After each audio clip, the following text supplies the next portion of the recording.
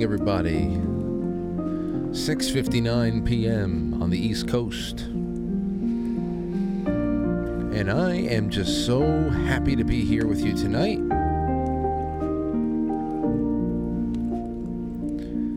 Happy to be here with you tonight in my little cafe. So, what are we going to talk about on this December 20th, 2023? Well, we've got full 2 hours. And I have a few things that I want to throw out there to you. Especially this. Are you having a hard time getting into the Christmas spirit this year? Are you going through the motions? Are you trying everything you can do? Oh man, well, I want to talk to you about that because I understand you. And there's a lot of reasons why you can be in that position. But there's also an emerging, bigger reason that you may be feeling this way. And that's because there is a concerted effort to make sure that everybody feels this way. And we're going to be reading in the first half from an article that I just got at the Epoch Times. It was the opinion section, I believe, from this week. It's called Carry On Caroling: Why Bizarre Warnings About Christmas Customs Should Be Ignored. We're going to read a little bit of that. It's only this front section right here. It's a short read. And then I want to take your calls. I want to take your calls on that and anything else. And I also want you guys to call in about Christmas songs that always hit, no matter when the hell they're played. They always get you reflecting on something, or they make you emotional in some way. I want to hear about that. And who knows what else comes up along the way. I have plenty of little extras to put in there, but I think that with an audience this large and this widespread and this supportive, that we're going to get some calls tonight. And especially all throughout the year, this is so important, but especially at the end of the year when it's about reflecting and when it's about reaching out and just getting some human interaction going on here. I don't want to listen to myself talk. You might think that I enjoy that, but I want to be able to stimulate some calls and really draw you all in. And that's the only way that this show and all these shows will be remembered beyond these dates. Whoever the hell finds the records of these shows one day, thousands of years from now, don't you want your voice to be on there? Don't you? So that's what we're going to do a little bit of tonight. I have some other great announcements to make and things to show you. But first, let me just say thank you to my sponsors, BlueMonsterPrep.com. Thank you to everybody on the affiliates page. Thank you to Yes Cacao. Thank you to Rise Attire. I heard that a lot of people have been buying shirts and all that. Well, I've got a great announcement for you tonight. This is a good one. This is one that the audience, the lifers, will really, really appreciate out there. But there's so much on the affiliates page. Really good friends of the show with really great operations and really know how to treat members of this audience, because most of our sponsors, if not all of them, are members of the audience first and foremost. So it gives me great pride and confidence always to plug them, because they support me and they are of you, they are of us.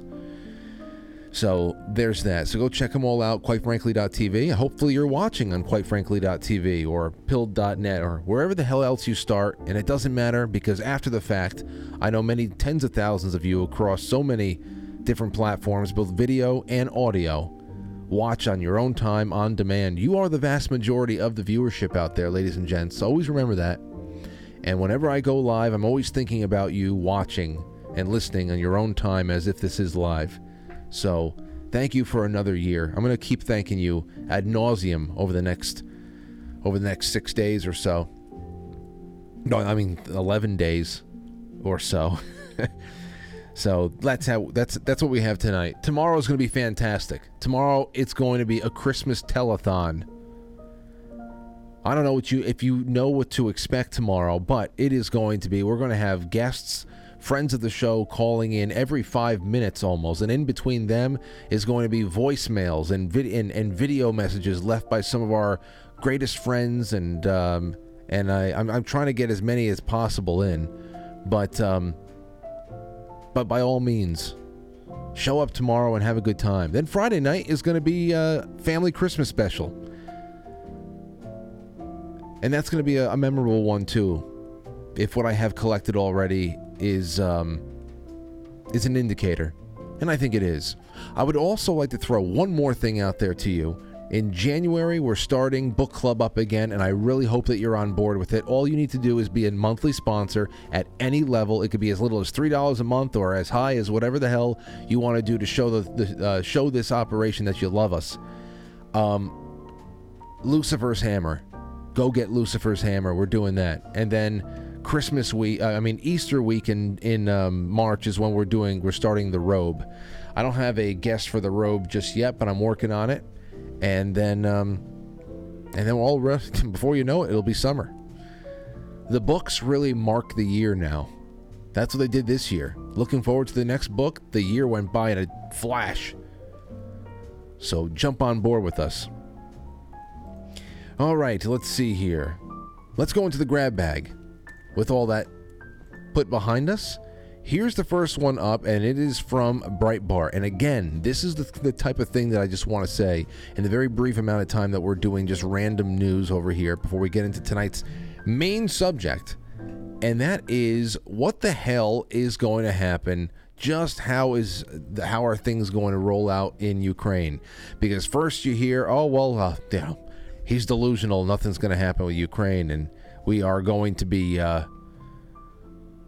cashing out in Ukraine, and we're shifting our focus somewhere else. And then last night we read that Zelensky is going to marshal 500,000 new troops. I guess he's just making them out of butter and clay.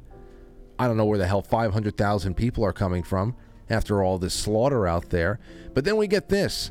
Ukraine scales back military operations and blames lack of foreign aid. Blamed the shortfall in foreign assistance as it suffers a shortage of munitions, forcing it to make operations smaller. At the same time, inflating the fighting force to 500,000?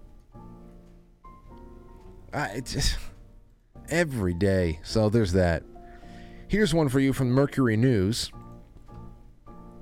How a series of gruesome seal deaths on California coast led to researchers to a surprise predator. It was Hillary Clinton. They found Hillary Clinton along the West Coast tearing off the heads of baby seals. They knew it was her. They had a fleeting suspicion it was her because they found the cloven hooves, the marks in the sand, and it led them right back to her lair, which was not far from the scene. Let's read into this a little bit. In her work as a stranding coordinator, or stranding coordinator? What does stranding mean? That has to be a typo.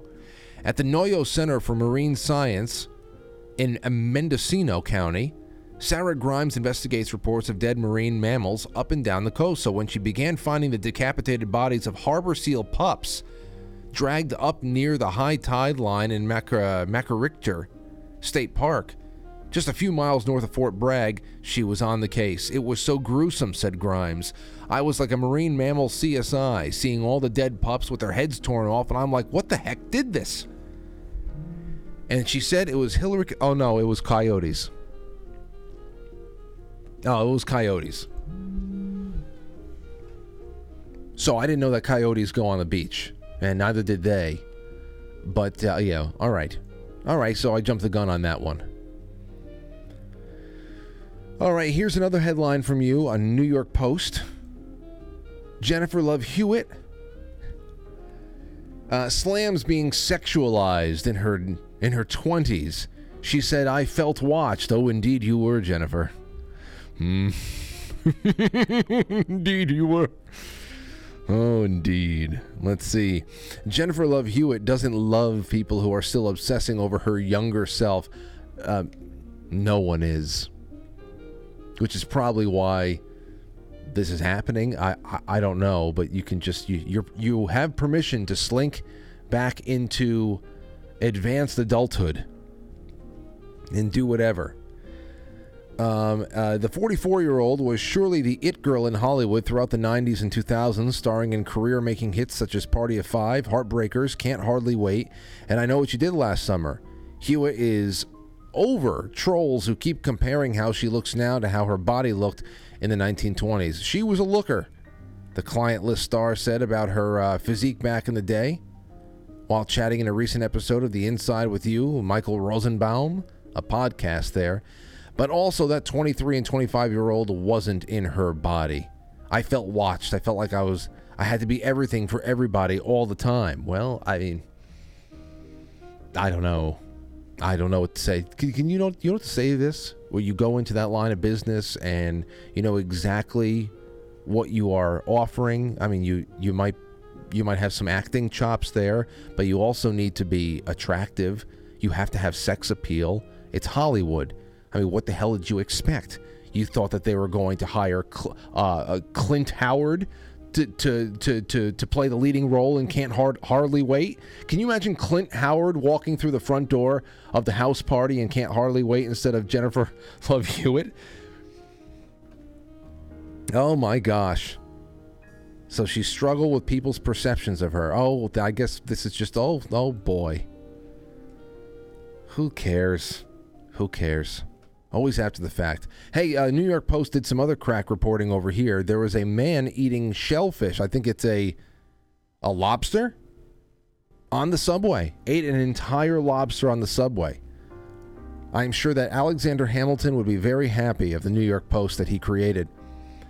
He eats a lobster, NYC, which is actually, you know, a very civilized thing to do. It may not smell the best for those of you who don't like it, or if you have a shellfish allergy, that you can't be around it, that might be a problem. But let's be honest, he could be doing a whole lot of other things that are far worse. A rider on New York City subway captured the moment. A fellow commuter took up several seats on the train, and now if that is not manspreading, I don't know what is. In order to snack on a bounty of lobster, the bearded man, dressed in camo green hat, thick navy jacket, and tan khakis, could be seen prying open the lobster shells with his bare hands and feasting on the meat.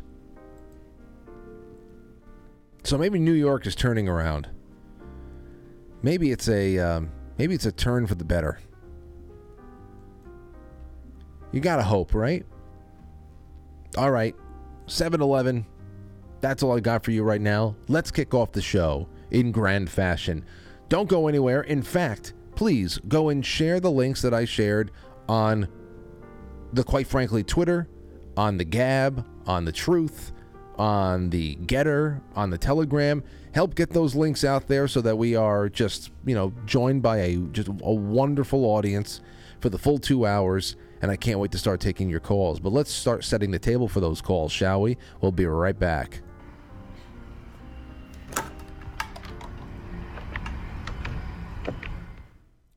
Quite frankly...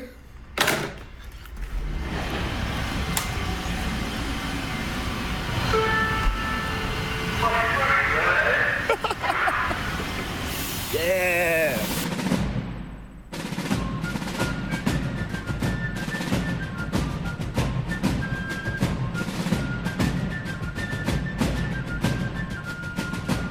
You let one ant stand up to us, then they all might stand up.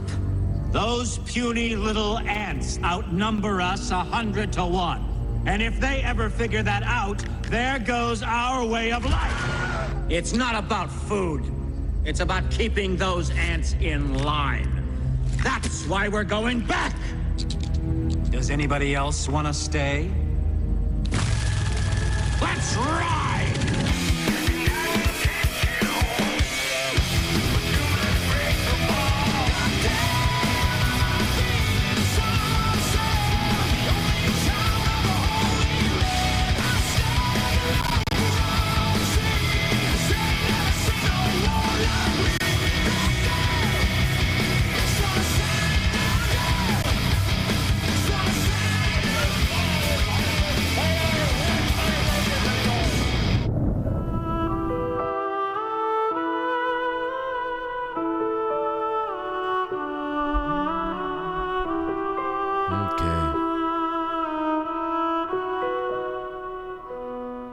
You got to give me one of your.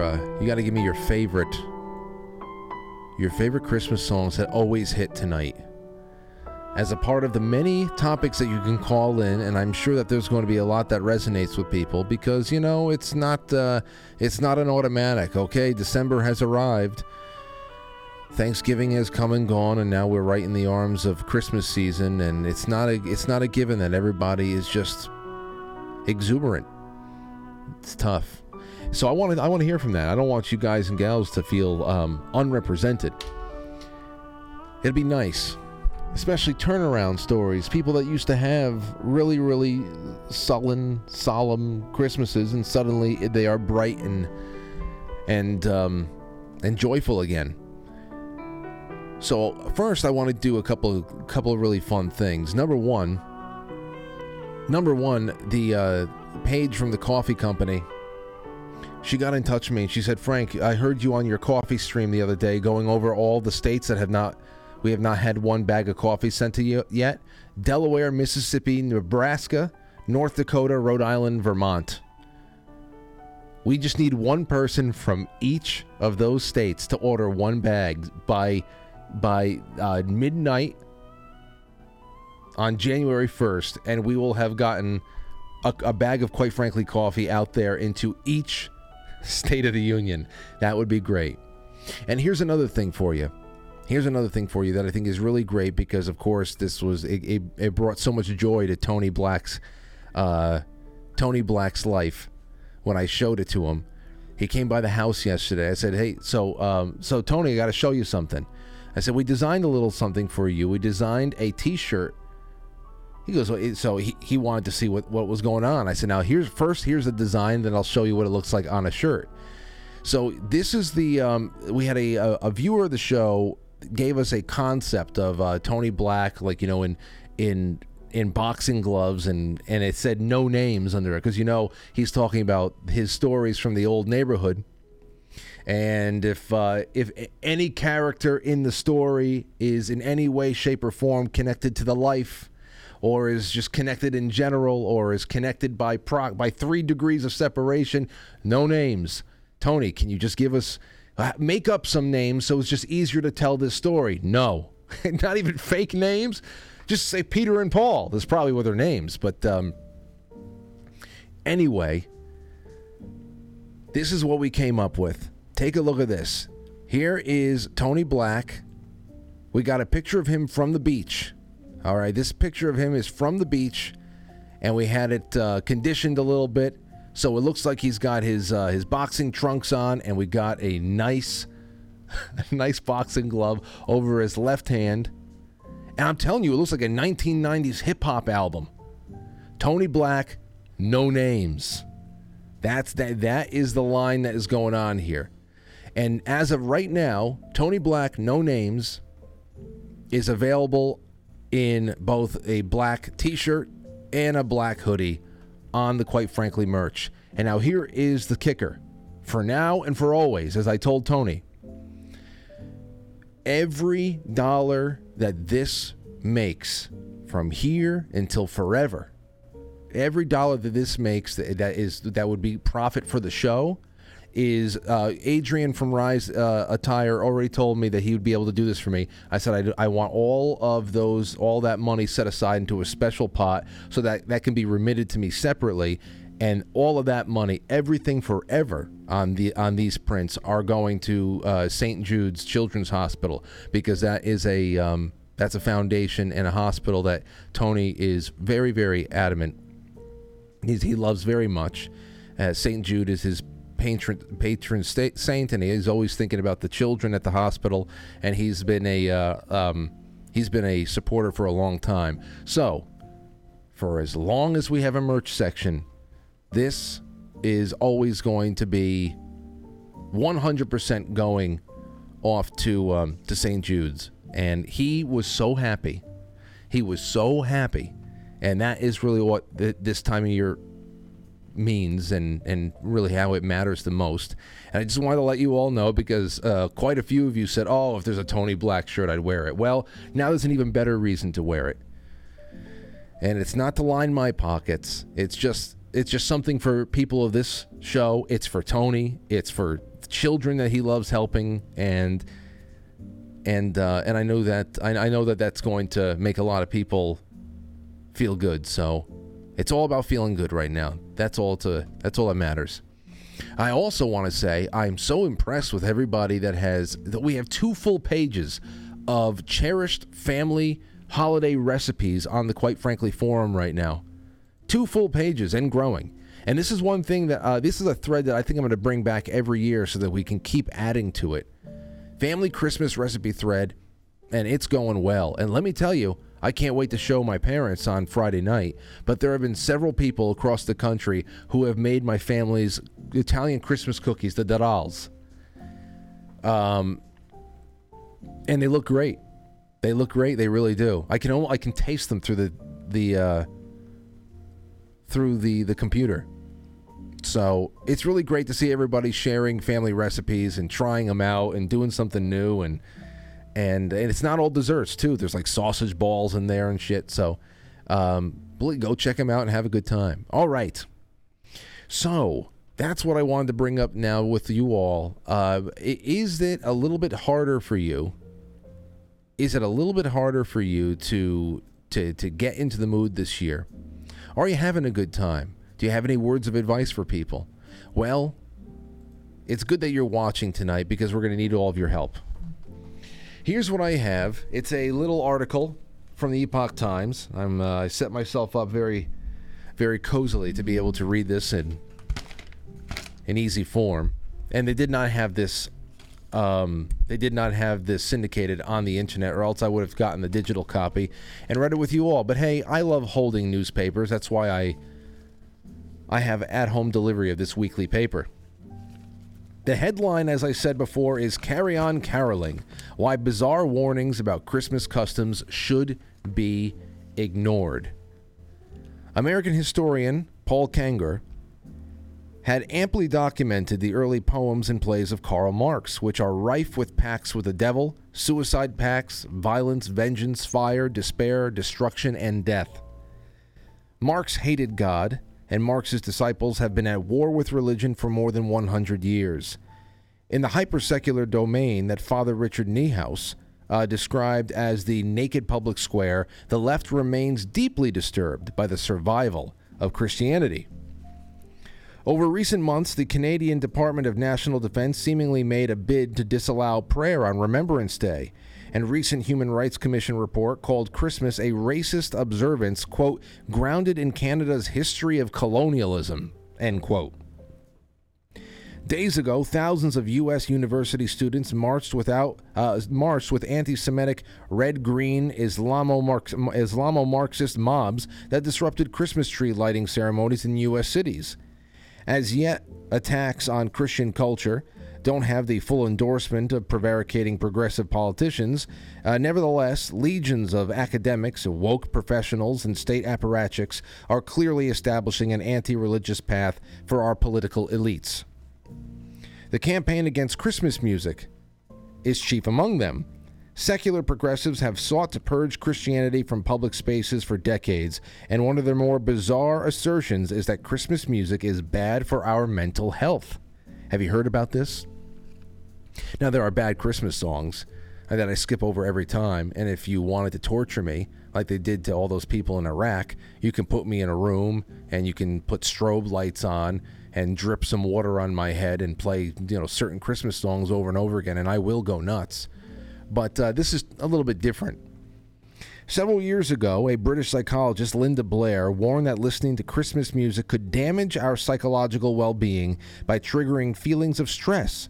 She said Christmas songs bring on thoughts of things that we feel obliged to do over the Christmas season, such as shopping for gifts or planning for a family dinner. Horrible. All horrible things, aren't they? Miss Blair's contentions have been making headlines in news outlets for the past several years. In November of 2017, a CBS News story began with, Christmas music may take a mental toll, psychologist says. Within days, a Fox News report echoed, Christmas music is bad for your mental health, British psychologist says. The same irrational warnings have been repeated year after year. In 2019, a Fox 32 Chicago headline read, Christmas music can negatively impact your mental health, psychologist suggests. In mid-December 2021, a publication of the British Psychological Society invited people to look at building, quote, new traditions and ways of celebrating Christmas, because COVID-19 was casting uncertainty over traditional Christmas plans. You know, like being around people you love, feeling their physical closeness, being able to throw an arm around somebody, you know, after dinner ends. And what are some of the things? Here's the other thing I'd love to get from you guys and gals. What are some of the things that you remember as being just a integral part of the progression of the nightly activities with your family? Now, I wasn't old enough to really take part in a lot of this, but I remember at the very, very tail end, we had our couple of courses of dinner, and then came out the desserts and the coffee. And when the desserts kind of were getting wrapped away and put away in the refrigerator and stuff like that for the next day, came out little tiny finger foods again. Things like, bowls of walnuts and things like that. And at that point is when everybody would start playing poker. Now I got to see some of these poker games, not like I heard that they were, but things like that. Yeah, I guess they want you playing video poker with an app while you stay at your house and somebody else is in theirs in the darkness of your bedroom. I don't know. But they tried to do this a lot. They try to convince you that the old ways of doing things were just privileges that we had that need to be done away with. Anyway, we continue. A January 2022 Psychology Today column by London-based psychiatric consultant Rafa Ufa led with "Christmas is over. What a relief." The forced happiness of winter holidays can be stressful for many. The forced happiness of winter holidays can be stressful for many. Do you feel that it's been forced? I never feel forced. In fact, I feel most down when they're all over, because there's nothing else going on the rest of the winter. I know that there's Martin Luther King Jr. Day, but what else do we have? Anyway, you see the pattern forming here. Writing a more recent edition of Psychology Today, Raymond Leon, a director for medical music therapy, described a love-hate relationship with Christmas music and asserted that Christmas music can sometimes feel imposed on us. When similar seasonal anxieties appeared this year, it was deja vu all over again. Writing in the health section of the Business Insider, writer Rosalind Ryan asserted that there's a reason why some Christmas songs make you cry. She went on to allege that Christmas songs may be written in a certain way to trigger feelings of sadness. In November, openly Christian Fox News contributor Raymond Arroyo finally treated all these silly allegations with the contempt that they deserve. There are some Grinches who just want to extinguish anything that has even the whiff of God or faith about it, he reported from the streets of New York City. Exactly what the hell it is. Now, if sadness is something that is not, I don't believe, the intention, but sometimes there are a little bit more, and they always talk about the different art forms being able to get down and tell different stories. Well, there's a lot of challenges this time of year, and it gets even harder as you get older. And you need to be able to know that somebody understands what you're feeling so that you don't feel left behind. There's nothing worse than hearing a happy song when you're feeling sad. And when you're happy and you feel and you hear something that's emotional, then it actually gives you a little bit more of a pause and a little bit more of a reason to be grateful for you feeling happy in that moment. But it also is something that it's part of storytelling. They want storytelling, they want culture, they want the folklore, they want everything to be completely wiped away, simplified, and made into something that can be, measured on a scale, to take the heart and soul out of everything. It's just sad. It's sad, but I love when people stand up against it. Now, we only have one more column left, so let's do it. Christmas promises peace, not trauma. It's clear that Christian customs have become less welcome in the public square, and the left has developed a particular dislike for the celebration of Christmas. Over recent years, ordinary North Americans had experienced considerable levels of distress, but sensible people aren't blaming their troubles on the exposure to multiple replays of We Wish You a Merry Christmas. The actual source of our stress is contained in the catastrophic social and economic policies that have been introduced by misguided neo-Marxist ideologues. For most citizens, reckless spending, porous borders, high energy costs, inflated food prices, family disintegration, homeless encampments, unprecedented levels of crime, fraudulent election procedures, corrupt politicians, racial division, failing schools, mob violence, and censorship are all considerably more disturbing than Christmas music. For centuries, Christmas has amounted to more than just formal observance of the theological event. Advent, the 12 days of Christmas, are festive occasions that focus on the birth of Jesus in Bethlehem, the arrival of the Magi, who recognized the Christ child by offering gifts. Christmas festivals included feast days, family reunions, concerts, good cheer, gift-giving, and of course the enjoyment of sacred music. It's an opportunity to share a love for God and natural affection for the fellow human beings around us. Sometimes religious customs can get lost in too many extravagant events and parties, but Christmas always serves to renew our spirit of charity and remind us of obligations to feed the hungry, clothe the poor, forgive the guilty, care for the sick, love our opponents, and to do unto others as we would have them do to us. This year we celebrate Christmas in Wales and plan to take great pleasure in attending a carol service at a 1,500-year-old Newport Cathedral, whether the British Psychological Society recommends it or not. The promise of Christmas is peace and goodwill, not despair, and psychological trauma. I think that's very well said. I think it's very well said. You know, so that's what I want to talk a little bit about. What did you think about this article at the Epoch Times? I'll tell you, I would subscribe to their home service if for no other reason for the opinion section, the life and tradition section. I just throw the news section away. I get enough of that. I don't need that shit. But there's so much good stuff in there, and especially around the holidays, they really cut to the core of things, and I appreciate that. So now I received a few random emails from audience members in the last few weeks asking if I had noticed a decrease in Christmas music. And personally, I hadn't noticed anything because I just have a steady stream of it on for atmosphere and all things I do this time of year. But I thought it would be an interesting question to ask. And then, of course, came this article. So let me know what you think about that. The number is 914-200-0269. That's not the right one. That is 914-200-0269. And, you know, there's other things that they love doing. They love telling you, the left loves telling you how everything related to Christmas is pagan. Every tradition, every story told around the campfire, every benevolent cultural figure, and, you know, the pagan roots of blah, blah, blah, and blah, blah, blah. You know, it's just those little tiny things. And too many people, I believe, just eat it up. I think way too many people eat it up, and they retreat deeper and deeper into their own purity spiral at that point, to the point where they can't really enjoy too much else and know how to just take things in stride and be human a little bit. You know, that's why I don't. You know, I understand everybody does their own little studying and they end up in different places in life, but I hate when people wear lemon faces every time Halloween rolls around, or when Santa Claus is mentioned. There's like a Tourette's-like itch to tell everybody that Santa is an anagram for Satan or whatever. But, you know, you have to remember that the left, they want to turn everybody into joyless Puritans. They want to. It makes it easier to attack.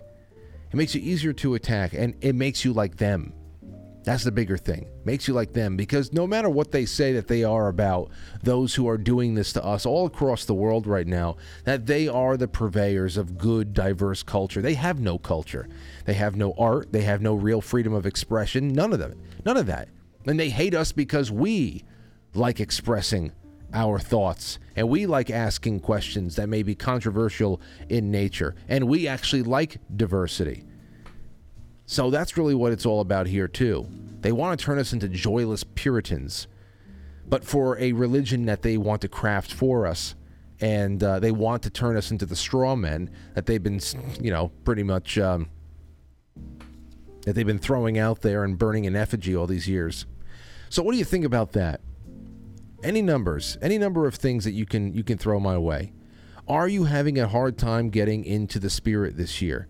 Are you having a hard time finding some inner peace on all this stuff? And or are you feeling desperate about things?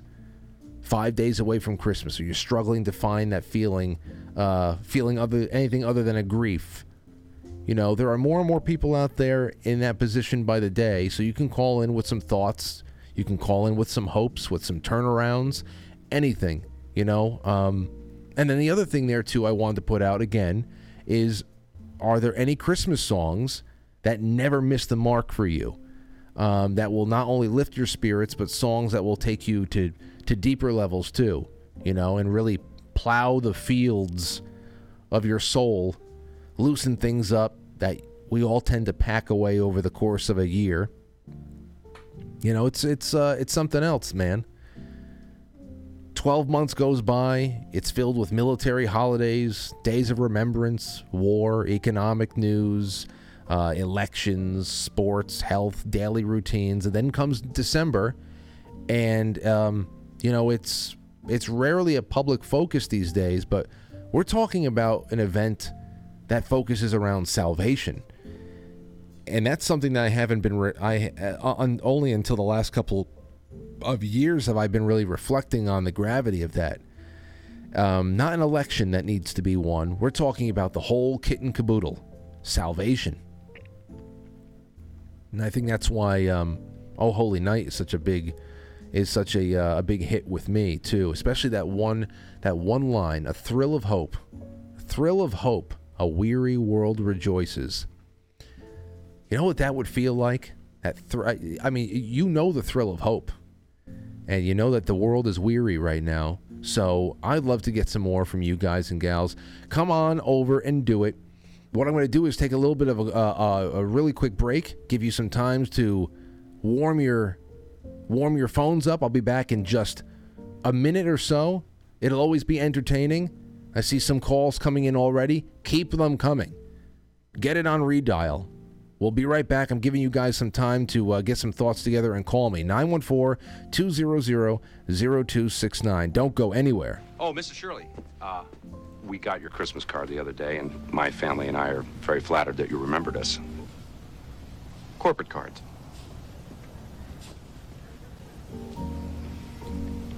Don't forget that report, Bill. Yes, sir. Thank you. Merry Christmas. Merry Christmas. Merry Christmas. Merry Christmas. Kiss my ass. Kiss his ass. Kiss your ass. Happy Hanukkah. Number 38? Yeah, that's me. Excuse me, sweetheart. How you doing? Can I get number 2, salt, pepper, ketchup? Yeah, please. And then can I get a half a pound of boar's head oven gold turkey, 3/4 pound of Genoa salami? Can I get half a pound of the yellow American cheese? What's that? What? Oh, you don't have the yellow American? Yeah. White America's fine. Yeah, that's okay. Yeah, that's gonna be it. How much? Yeah, no problem, sweetheart. Thank you very much. You're listening to Quite Frankly.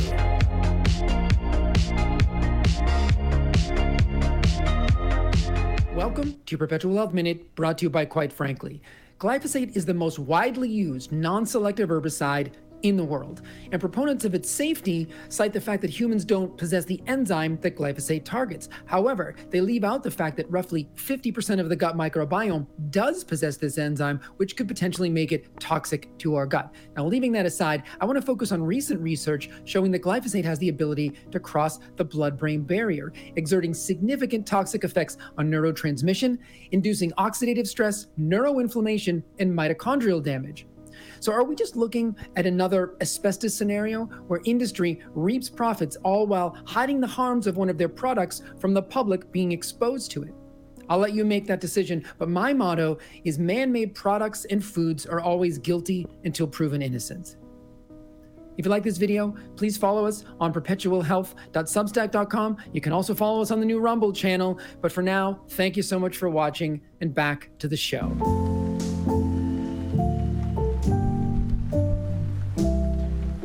right, we're back in the Quite Frankly Cafe, and we've got calls in now. Let's take a few, please. If I don't call, if just keep calling. Look at all these wonderful calls coming in. Just keep calling. Hello, you are on the air. Who's this? It's Casey Kakalaki. How you doing, Frank? Casey, how are you? It's great to hear your voice. You too, man. I just wanted to call in and talk about, as the holiday night progresses at your family's house or whatever your yearly traditions are. Yes. And one thing I do remember from being a kid, most of our holidays revolved around my dad's mom's house, my grandma and grandpa's house. And it was always the anticipation of Christmas break, I had one cousin that lived in Indianapolis, and so she and my aunt and uncle would come up, and it was always like a big deal. You'd just go hang out over there and finally get to hang out with everybody all at once for a couple of weeks. But the one memory that sticks out in my mind the most is at the end of Thanksgiving night, once all the dishes were put away and all the leftovers were packed away, and everybody was kind of just chilling in front of the TV, my grandma and some of my aunts and my grandma's sisters, my great aunts, would gather around the kitchen table in the dining room, and they'd have all the sales ads and all the catalogs and all the dog year page, catalog pages that all of us kids bent over and everything laid out on the table. And my one Aunt Renee would have like a yellow legal pad, and they would sit there and, smoke from ceiling to floor. This is like the early 90s, so they'd already have had to prop the side door open and let all the smoke out of the house. And I mean, it looked like wartime battleground planning. Like they had all the ads. And then my Aunt Renee would be writing down like, well, this place opens at 4 and we got to go there because Marcia needs 6 pairs of sweatpants and this and that. And I mean, they would plan all of it out as like who was going where, and well, we're going to go over to Best Buy when they open at such and such, and they've got this for doorbusters. And it was seriously like watching like military strategic planning. It was something I will never forget that as long as I live. Just watching the family just watching the matriarchs plan how they're going to invade the economy. Seriously. And they did too. They got up and they got like their pitchers of coffee at like 4 a.m. They just like brew coffee, and they'd fill up these giant pitchers and take actual, the mugs with the little brown doodads at the top out of the kitchen, and they take those with them and come back to the car after every store and get a cup of coffee, and then go hit another store and then come back and get a cup of coffee. And it was, wonderful. I miss that a lot. Wonderful. And so if you were now give me one other thing before you leave, and that is a Christmas song that always hits, that always gets you in a certain way, whether it's the melody, anything. What is it usually? It usually is. I do dig "Oh Holy Night" by Nat King Cole. Mm-hmm. That one's always never fails to satisfy, and "Aspen Glow" by John Denver. Interesting. Wow, very interesting. Good picks right there. Yeah, man. Anything else you want to say before you go, Casey? I know you have a big year ahead of you. Yeah, man, yeah. And I'm about to turn 41 on Christmas Day, so happy birthday to me. Oh, I didn't know that you had a Christmas birthday. Yeah, man, yeah. Do you want to tell everybody the good news? Yeah, there's another little baby coming along. I'm eating Christmas supper for 2 this year, guys. That's it. It's crazy. One day you got to be able to tell everybody the odds of things that I mean when you broke down the math of the probability of you becoming a mom again is it's just really just amazing, and I just congratulations to you and the husband in 2024, and I hope all is well. Thanks a lot, man. You have a good night, Frank. All right, there you go. Take care. That is Casey Kakalaki. Let's get the calls coming in. See, that was a nice call. 914-200-0269. Hello. You're on the air. Who's this? Hey, Frank. It's the Sentinel. How are you this evening? The Sentinel. It's great to have you back. Yeah, hey, I thought I'd give you a call. I love this topic tonight. And I was thinking about my favorite Christmas song, and I'd have to say it would be O Little Town of Bethlehem. Oh, that's a good one. Yeah, it's great. Yeah, no, that's another one where the melody, I always just loved the melody, and then of course the lyrics just they really drive it home. But I love that melody. Go ahead. I'm sorry I cut you off. Oh, no, I wanted to let you have a chance to respond. Thanks. So the line from it, I think that's the most special is the refrain where it closes a verse that the hopes and fears of all the year are met in thee tonight. And just how special it is that we can conclude the year celebrating the birth of Christ, and all of our hopes and fears can be let go because salvation has come.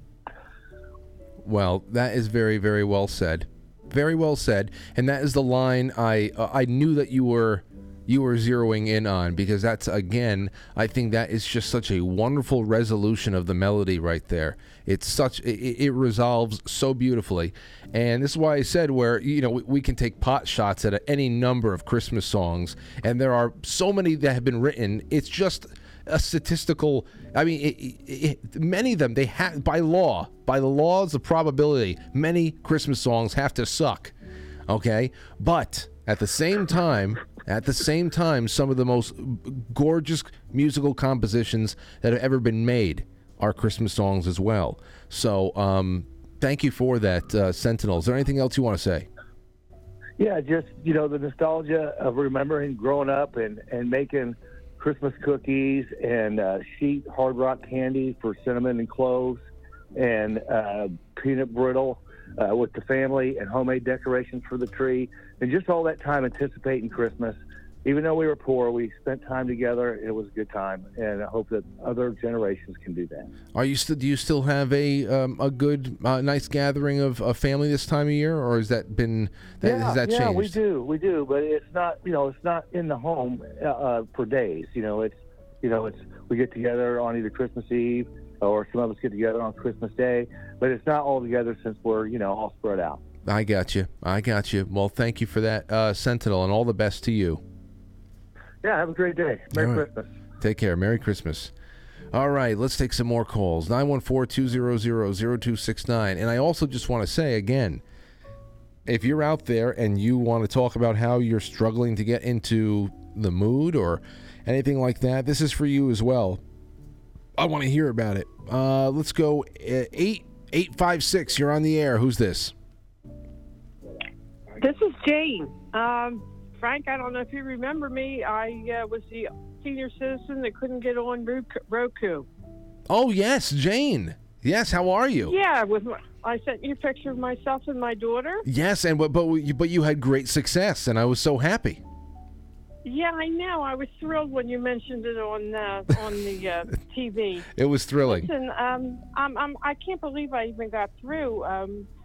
When I was about a little child. Let me shut my TV off. I'm sorry. I didn't even think I'd get through. It's okay. Nobody believes they're going to get through. Nobody thinks they're getting through. I know. So I had an older brother who's 10 years older than me, and then I had a sister who was 4 years older than me. So when I was a little kid, I must have been about 3 or 4, I loved the Little Drummer Boy song, and we had a 45 player, and they used to play the Drummer Boy when my parents weren't around, and they used to say he didn't have any shoes, he didn't have any food, all he had was his little drum, and I used to bawl my eyes out.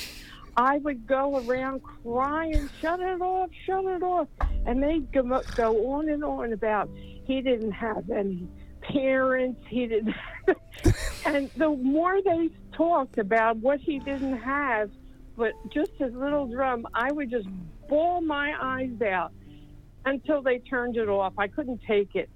So they used to do that to me every Christmas until, of course, we grew out of it. But that Little Drummer Boy, every time I hear it playing, I think of that. Well, they were kind of cruel, but they were laughing, and I was crying my eyes out, thinking how bad the Little Drummer Boy had it. I know. And I guess I would say I wasn't teased with the Little Drummer Boy like you were, Jane.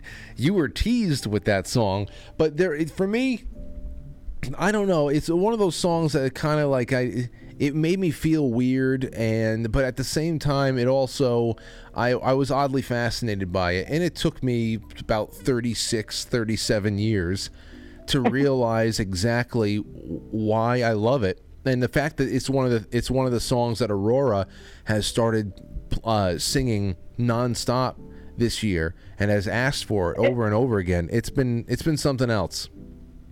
It's a beautiful little song, but all I could see in my little mind was this little boy had nothing to give baby Jesus but his little drum and his little music, and he had nothing else, and I just couldn't take it. I couldn't take it. I know. But now, looking back at it, it was kind of funny, but at the time, I really got so emotionally distraught from that. It was kind of like torture around. You see, this anyway, is you're proving. I'd mention that, but the little drummer boy still rings a bell with me, and I think of those funny times when I was only about 4 or 5 years old. Well, thank you for that, Jane, and I hope you and your family have a great Christmas. Yeah, thank you, Frank. And I'll be 74 next month, and I love your show, and I love the Frankleys and everything about everything, and your family, and Tony Black, and everything that you do. I just really every night look forward to you so much, and I'm sure everybody around the world does as well. So Merry Christmas to you and your family, and I love you. Oh, Merry Christmas. I love you too, Jane. Thank you. All right, take care, Frank. All right, have Bye. a good one. Very nice. You know, I'm telling you that the little drummer boy is probably, if I were gonna recommend anybody really take a look at it, it's for all of us. It really is. I mean, don't you want to talk about feeling worthy about something? And I broke this down with, I think it was about maybe not last year, but maybe 2 years ago, when my mother spontaneously said, "Hey, you know what song I've been listening to lately that I never really liked, and all of a sudden I just, I heard it and I couldn't stop crying." It was on the air. It's probably 2020 or 2021, probably 21. And I said, no way. Just something, I just knew she was going to say The Little Drummer Boy, and she said it. And there's just so much about it there. There's so much about it. I mean, you're talking about this little poor kid that's following these kings to go see a king that they want to, they want to honor. It's like, what am I going to be able to bring? I don't have anything that's fit to lay before a king. And there's too much in there for you. There's a lot in there for us, no matter what the hell it is. And no matter what your faith background is, I think it's just a wonderful song about average people feeling unworthy about coming face to face with the divine, and what can I have to offer up that is of any kind of value compared to gold and frankincense and myrrh. It's really something. It's something good, and I think it could rejuvenate you. That message, not necessarily the song, but contemplating that message. Let's take a call. 609. You're on the air. Go ahead. Frank, what's up, dude? It's Adrian. Hey, what's up, Adrian? How you doing? It's Adrian from Rise Attire, everybody. Hey, what's up, everyone? Merry Christmas. Merry Christmas. Well, so what you got for me? Well, Christine and I have been doing the Christmas songs hardcore. We do every year. She really got me into Christmas in a way I never really was. And I think the one that does it for me is the dance of the Sugar Plum Fairy. Oh, really? Yeah, I don't know. There's something really haunting and epic about it. You're right. We actually found this trap remix of it that is so badass, dude. What, really? Yeah. Well, you would have turned up. You know what I mean? Go Christmas at 12. Hold on. Turn up. Sugar Plum Fairy remix. I'm just gonna put trap remix. Let's see here. What's it called? So I get the right one up as I'm operating over here. All right, I'll send it to you. Yeah, But, do that. That'd be nice. Yeah. All right. But it's badass. But yeah, Christmas music is the new punk rock, baby. You're telling me.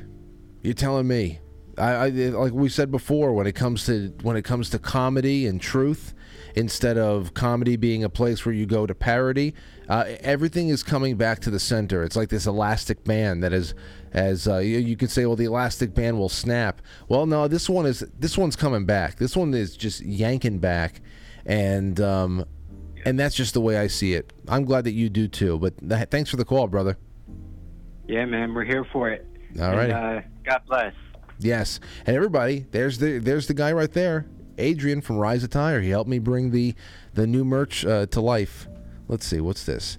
Nutcracker, Dance of the Sugar Plum Fairy, Trap Remix. Maybe this is it. Hold on. Oh, it'd be great to be on a computer that didn't have a 1997 performance level. Wait.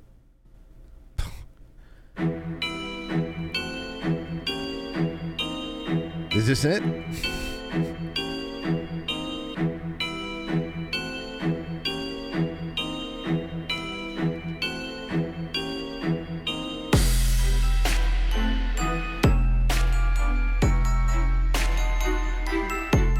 I got to be honest. All I'm thinking about right now is the rattling of some cheap ass Honda Civic trunk around here. Some Honda that's been just jacked up with the sound system by a Mexican guy around here. We got the low riders. Oh my gosh! I'm sorry that's the first thing that came to mind is the rattling trunks and the rattling license plates.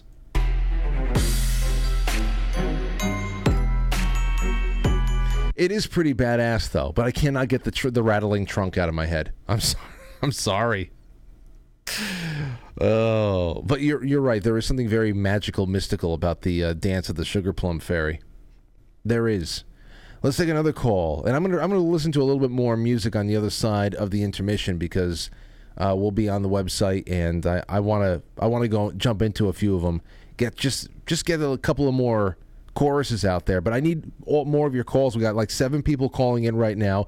Please follow us into the second half. I want to take your calls all night. Let's take a call. 250. You're on the air. Who's this? Hi, this is Troy. Troy, how are you? I'm doing pretty good there, Frank. Merry Christmas. Merry Christmas. I'd just like to. I'm up in Canada here, and things aren't going so well up here. But I'm a little bit older, and when I was a child, going to school, we still had the Lord's Prayer, and we still learned about Jesus in the school. And we'd done a play, and we would be up on the stage and that happened to be one of the 3 wise men. So I feel pretty. Whenever I hear that song, it brings me right back to my childhood. And which one? We Three Kings. We Three Kings. Yes, that's the one. Yeah. That's another good one. Hold on. Yeah. And that's just for me personally because I was part of the performance for that one there. And I just wanted to. I noticed that throughout my life, with all the media and everything, I kind of found myself falling away from all that, and all the people I grew up around, all the adults and that, basically were Christian, and they were fantastic people. And I kind of drifted away from all that, and I've never really, I would never say that I'm a Christian because I held it kind of as a higher standard because I'm a sinner, but there's nothing that I haven't done, so I didn't think I even qualified for it really.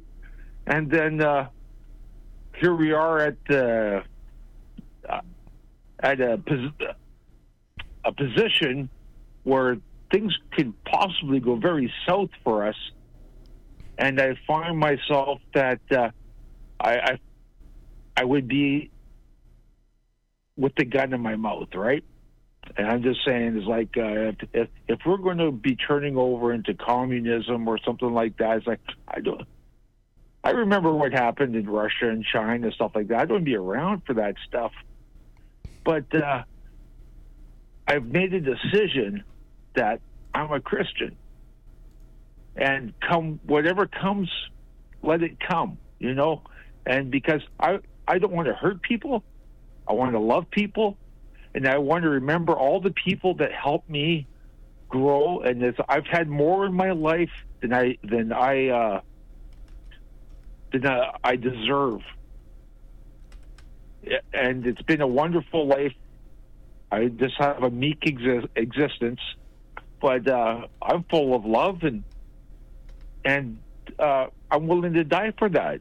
You know, what may, is like, if my head's got to come off, it's going to come off, or whatever. But I'm not going to turn my back on my father and his father and his father, or whatever. It's like, I believe that we come from good people. So I just want to make a statement about that. That it's like, I mean, I never would have thought that I'd be one of the people saying something like that, Frank. But it's, I think we're at the point in the world where you got to say, it's like, I mean, either you are or you aren't. Well, Troy, I think that you are speaking for a lot of people. It is very unprecedented, and the lives that we all lived, sometimes, and some of us a lot more recently than anything. It really does. It pulls you into a place. You know what you said there in the beginning that I really related to was that you never really, at least, wanted to proclaim yourself to be a Christian because you felt like you were just so far from the mark that you almost felt embarrassed. I still feel that way. I still feel, and I was born and raised, Christian, but it wasn't anything that was a real big driver. It was more of a cultural, traditional thing. It's around us. We went to Catholic schools. We learned about Jesus and the nativity and the resurrection. We learned about all that stuff. But then life just takes you, and you go, and you're a high school kid, you're a college kid, you're playing in a band, you're doing one thing or another, you're getting your first jobs, you're falling in love, you're falling out of love, you're getting, there's just things, it just doesn't take root, and then suddenly you get smacked in the face with something that makes you think, and your curiosity is piqued again, but at the same time you feel almost embarrassed to even bring it up because you feel like, oh, listen, I've been so on the fringe, on the periphery. I've been so bad for so long, and then you consider, well, what is really bad compared to what you're watching other people do? I've been a dick. I've been inconsiderate. I've been indulgent, but at the same time, I totally understand what you mean by coming to that point where you have to take a side and either just embrace something new and just know that you can't compromise. You can't have a little bit of the old way you were and a little bit of something that's completely contradicts it. That you have to either pour yourself into a new existence or not. And it's a really tough pour. It is. It really is. And in the long, you question yourself a lot. I find it's like at this point, I haven't sold my soul yet. But the point, Jesus, they nailed him to a cross, and it's like, so I always question myself is, what would I do when I was put to that point? Are you a Christian, or does your head cut off? Are you a Christian, or do you go on the cross? I'll take it. Because I believe all people were created equal. Our judicial systems are based on Christian values, the Ten Commandments and stuff. You show me a better system. I have not yet. So regardless of what anybody wants to come up with, where this is the best thing that's ever been come up with, And anything else is only a step backwards. Well, I get you. I get what you're saying there, and I want to take that sentiment into the second half. Thank you, Troy, for calling in. There's something. There's a story of a personal transformation. I guess that becomes a little bit more. That becomes a little bit more to the forefront of your mind this time of year. I don't know, but then again, there's Troy coming into his own. Into a new headspace, and it seems like he's walking with a little bit more swagger, a little bit more confidence. Are you on the opposite side of that, where you just feel a little bit down and out? I don't know. Call in the second half. The number is going to be the same, 914-200-0269. For now, we're going to bounce off over to the pilled.net link that I have in all the descriptions around the internet that I tweeted out, or in the description below on YouTube and Rumble, or you can just as easily go to quitefrankly.tv, press play, and as long as you're watching and listening live, because live is just a cozy, amazing thing, then you can chat anywhere else you want. You can chat on the Gilded. You can join us on Twitter, whatever the hell it is. Just come over with us and enjoy it, because it's that magical week of the year where we're building up towards something.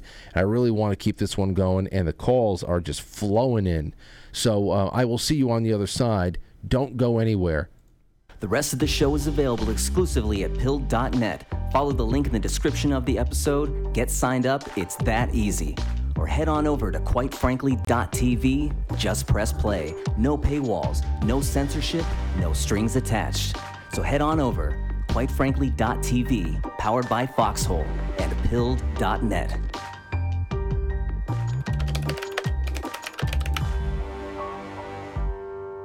It's intermission time, folks. Time out to press the like button. Thank you. Ladies and gentlemen.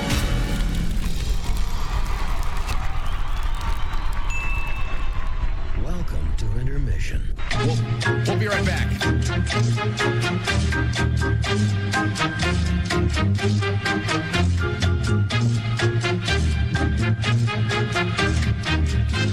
Yeah, intermission.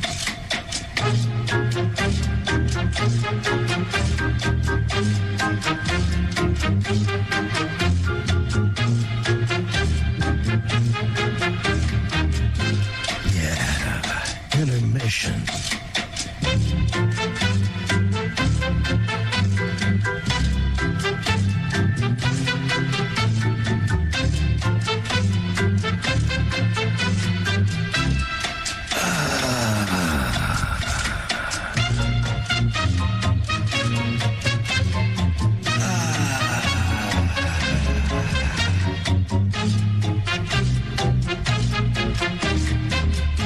Now entering, quite frankly. Quite frankly. Quite frankly. Quite frankly. Quite frankly. Quite frankly. Quite frankly. Quite frankly. Quite frankly. Quite frankly. Quite frankly. Quite frankly. Quite frankly. Quite frankly. Quite frankly. Quite frankly. We all support, quite frankly. Not quite. Quite frankly. Let's go, Brandon. Quite frankly, in Roma, Italia. Quite frankly, you going on Frank's show tonight? I want to get a Coke. Can I get a Coke?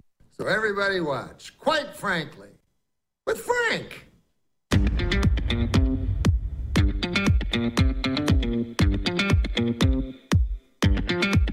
Quite frankly.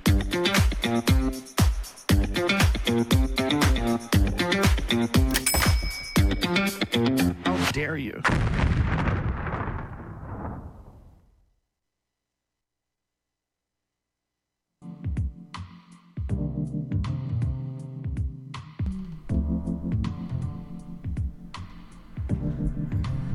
My bad.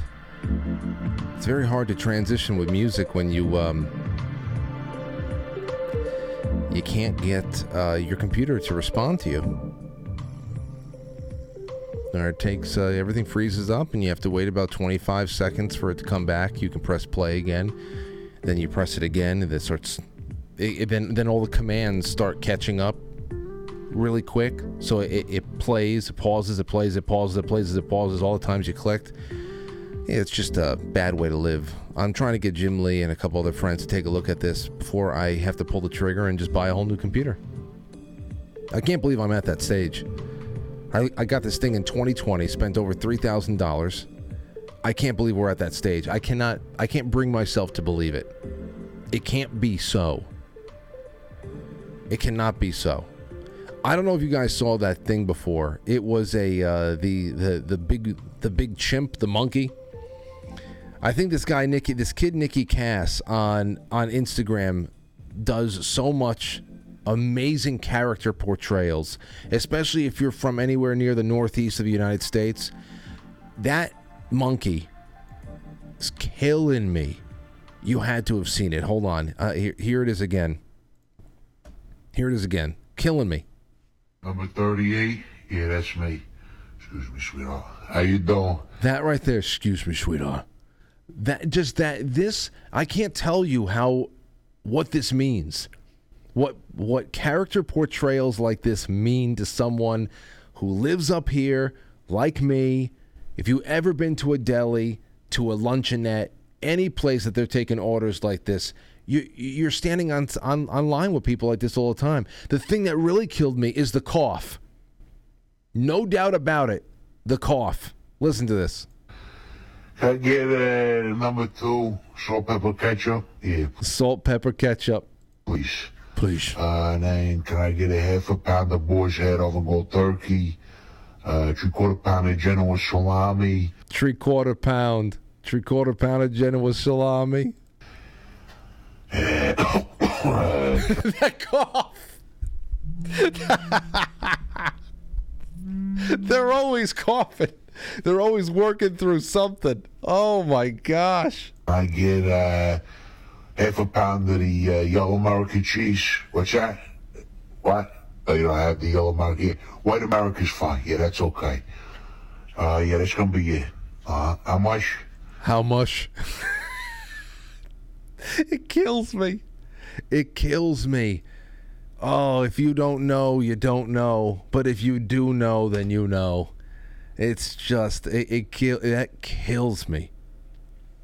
I know some people, I saw somebody just say, is that Joey Diaz? No, but it gets like that. There's a lot of Joey Diaz's around here, I guess I should say, which is why Joey Diaz is so relatable and a lovable character. He like carries the essence of especially a generation that's really aging out right now.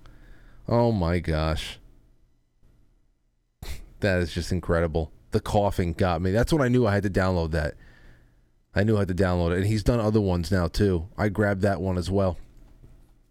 Anyway, let's see. Where the hell are we at? Here we go. All right, let's take some super chats. Let's go and see what people are doing and saying. We got one from 925 Wild G on Rumble. The Rumble rant says, Merry Christmas, Franklies, Franciscans, Gilded, Frank, Lauren, and Aurora, and AT. Feel better. Prayers. Yes, AT. We're all thinking about you. He's always updating people on the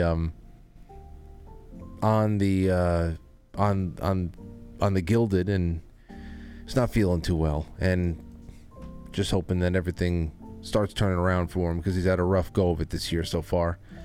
All right, let's see. Quite frankly, superchat.com, and then we're going to your calls. I keep them coming in. I see Baker. I see NA 224-757. Keep them coming.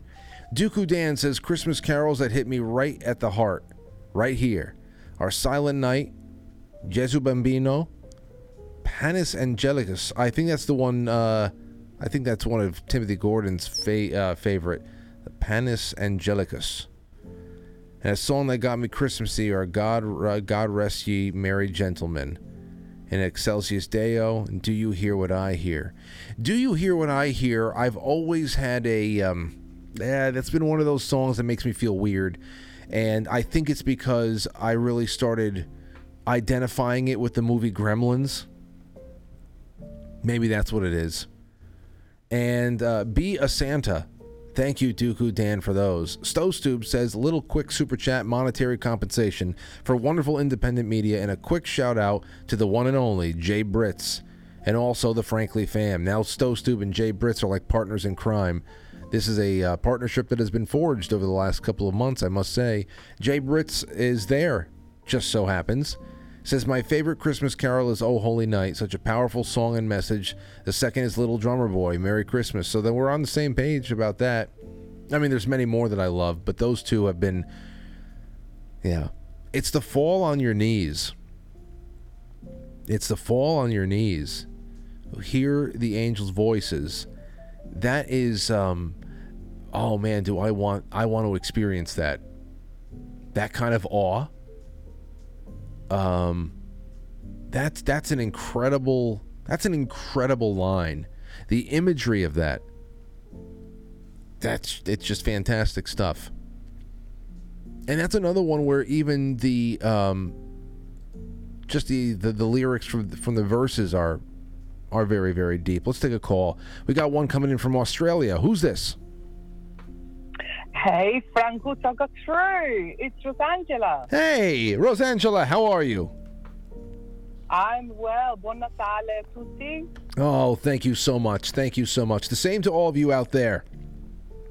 Although it is still so unique to have such an Italian like yourself operating, living, and calling from Australia all these years. It's great to hear from you again.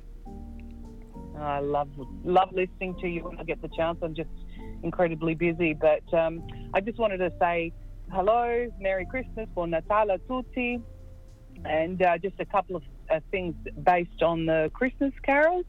And like the song that really gets you. So there's a couple of situations. The first time I went to Canada, we had the first White Christmas, and I remember my great Zio Luigi and my aunt sitting, we were all sitting in the kitchen at West Ham Avenue in Toronto, and just before we went to midnight mass, and my uncle got out his guitar and they were singing an Italian version of La Strina, so it's streams of angels and what have you. So that was one great memory, and then we went off to midnight mass.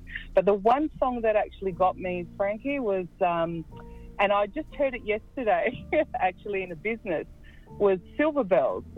Bit of a story. When I was coming back, where I was almost married in New York, sitting in JFK on the plane, and got talking to a guy next to me, and he actually, his name was Ray Evans, and he wrote Silver Bells, and that was playing in the shop, and I thought, wow, there I was sitting in JFK Airport, flying back to Mount Gambier in South Australia, and I happened to be sitting to the guy that wrote my favourite song, which was actually Mona Lisa, and Silver Bells. So there you go. So wait, how does that even come up? So you're sitting right next to the guy that wrote Silver Bells. I know, right? I know, things that you cannot make up, because...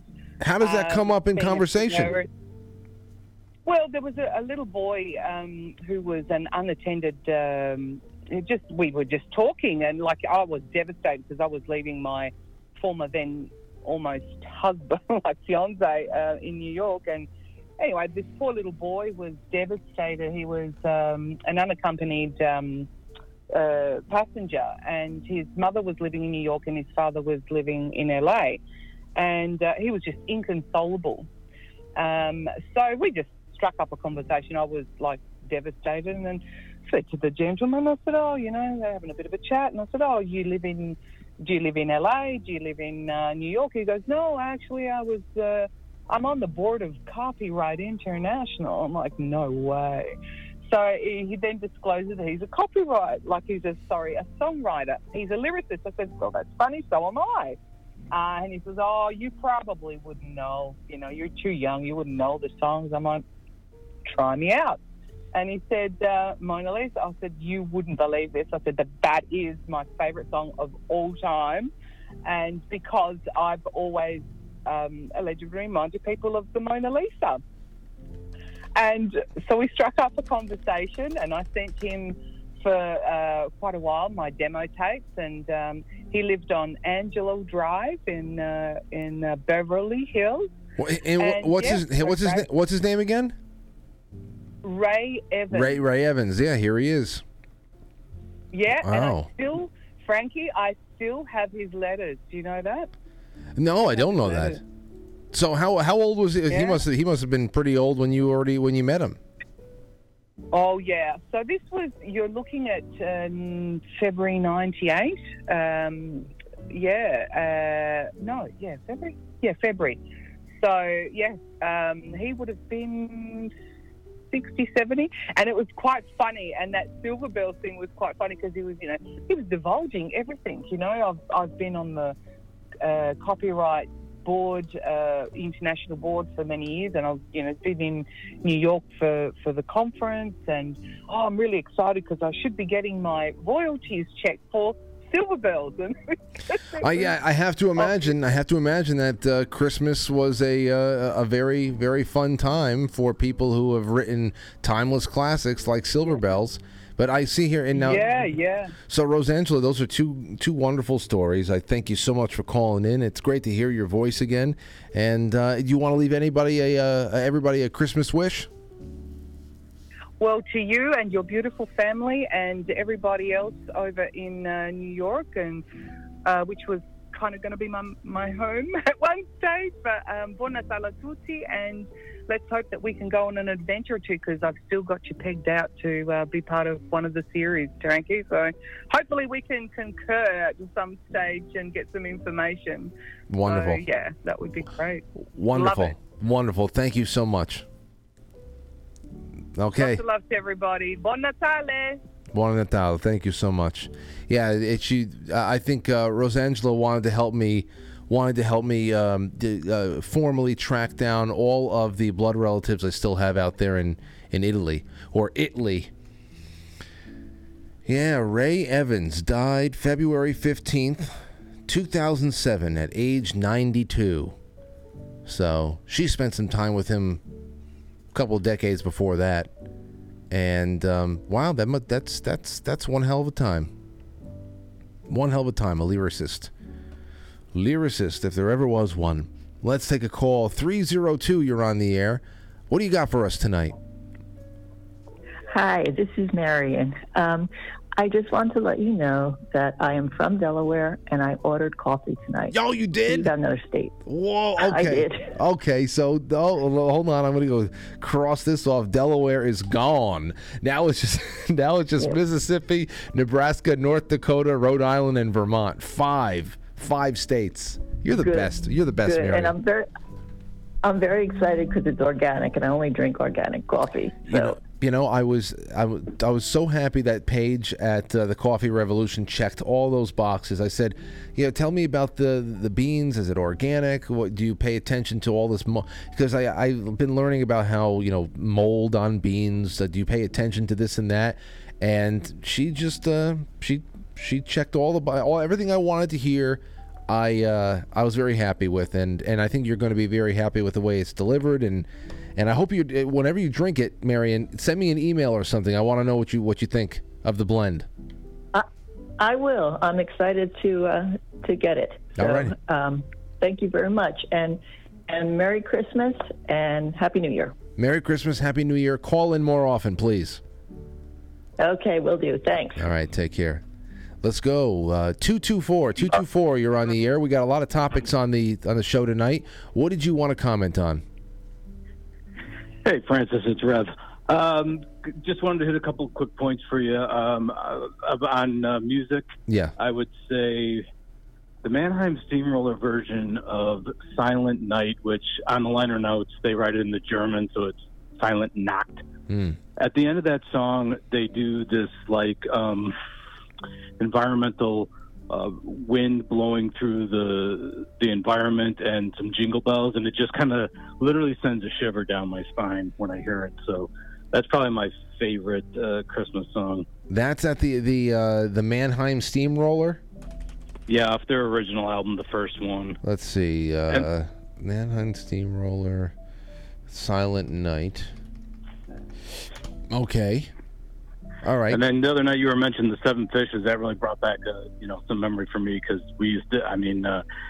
My dad's family used to do that growing up, and we kind of got away from it in later years. But it was every Christmas Eve, man, 7 different fishes.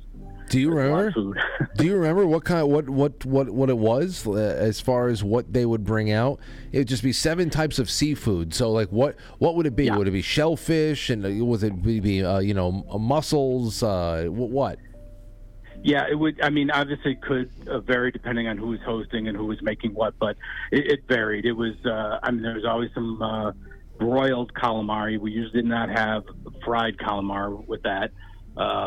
There'd always be like a pasta dish, but with a tuna gravy as opposed to, like a meat sauce. Gotcha. There'd be tuna in there. Smelts. We usually had some smelts. Usually a shrimp scampi dish. It would just vary. Yeah, usually some kind of oysters or mussels of some kind too. That's always interesting. That right there is something I hadn't even considered because, of course, like I said, we'd never really experienced it to that degree. But to even go and make a normal pasta dish into one of the seafood dishes by just altering the gravy, that's something that's I never even considered. But thank you for the call, man. I love calls. I love where we're going with this show tonight, and I'm going to go. Yeah, of course.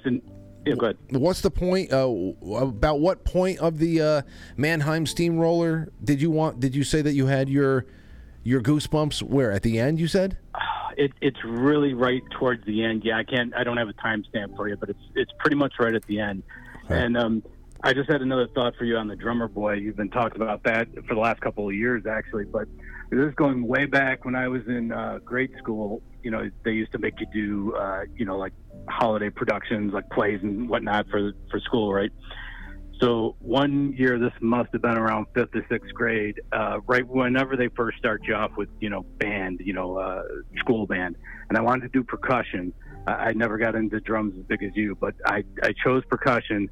And so I had this Ludwig combination snare / tom, if you can flip the handle and bring the snare wires up against the bottom or drop them down. Yeah.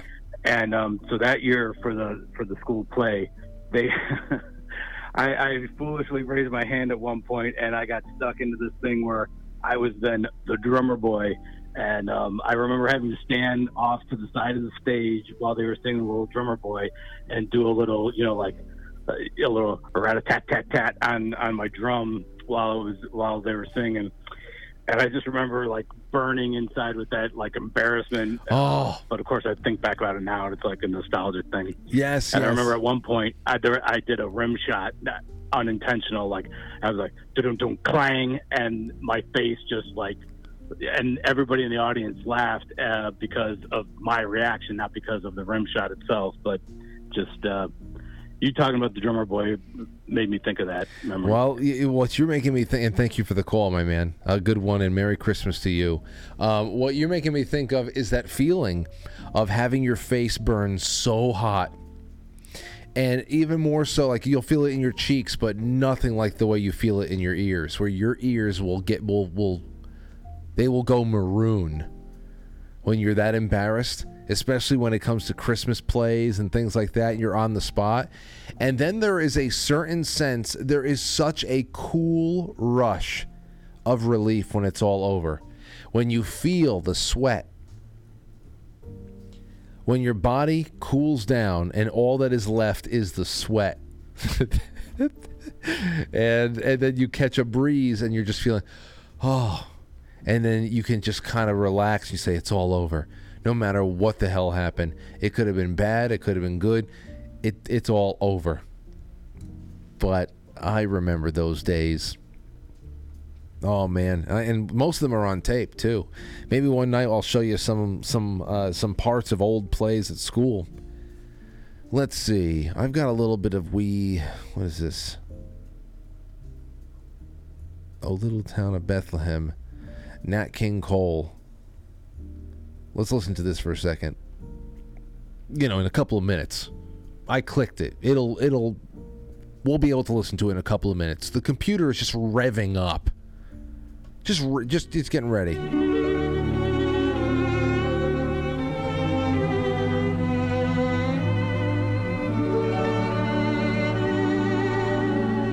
Just one of that, one melody, one time through. Oh, little town of Bethlehem, how still we see thee lie above thy deep and dreamless sleep. The silent stars go by, yet in thy dark street shineth the everlasting light. The hopes and fears of all the years are met in thee tonight. Oh, yeah, that's a great melody. That is great. My wife Lauren just texted me, said the Christmas Shoes song always gets me choked up, and I hate it. Oh, the Christmas Shoes. Yeah, I remember that song. I'm not going to play that one. That's something else.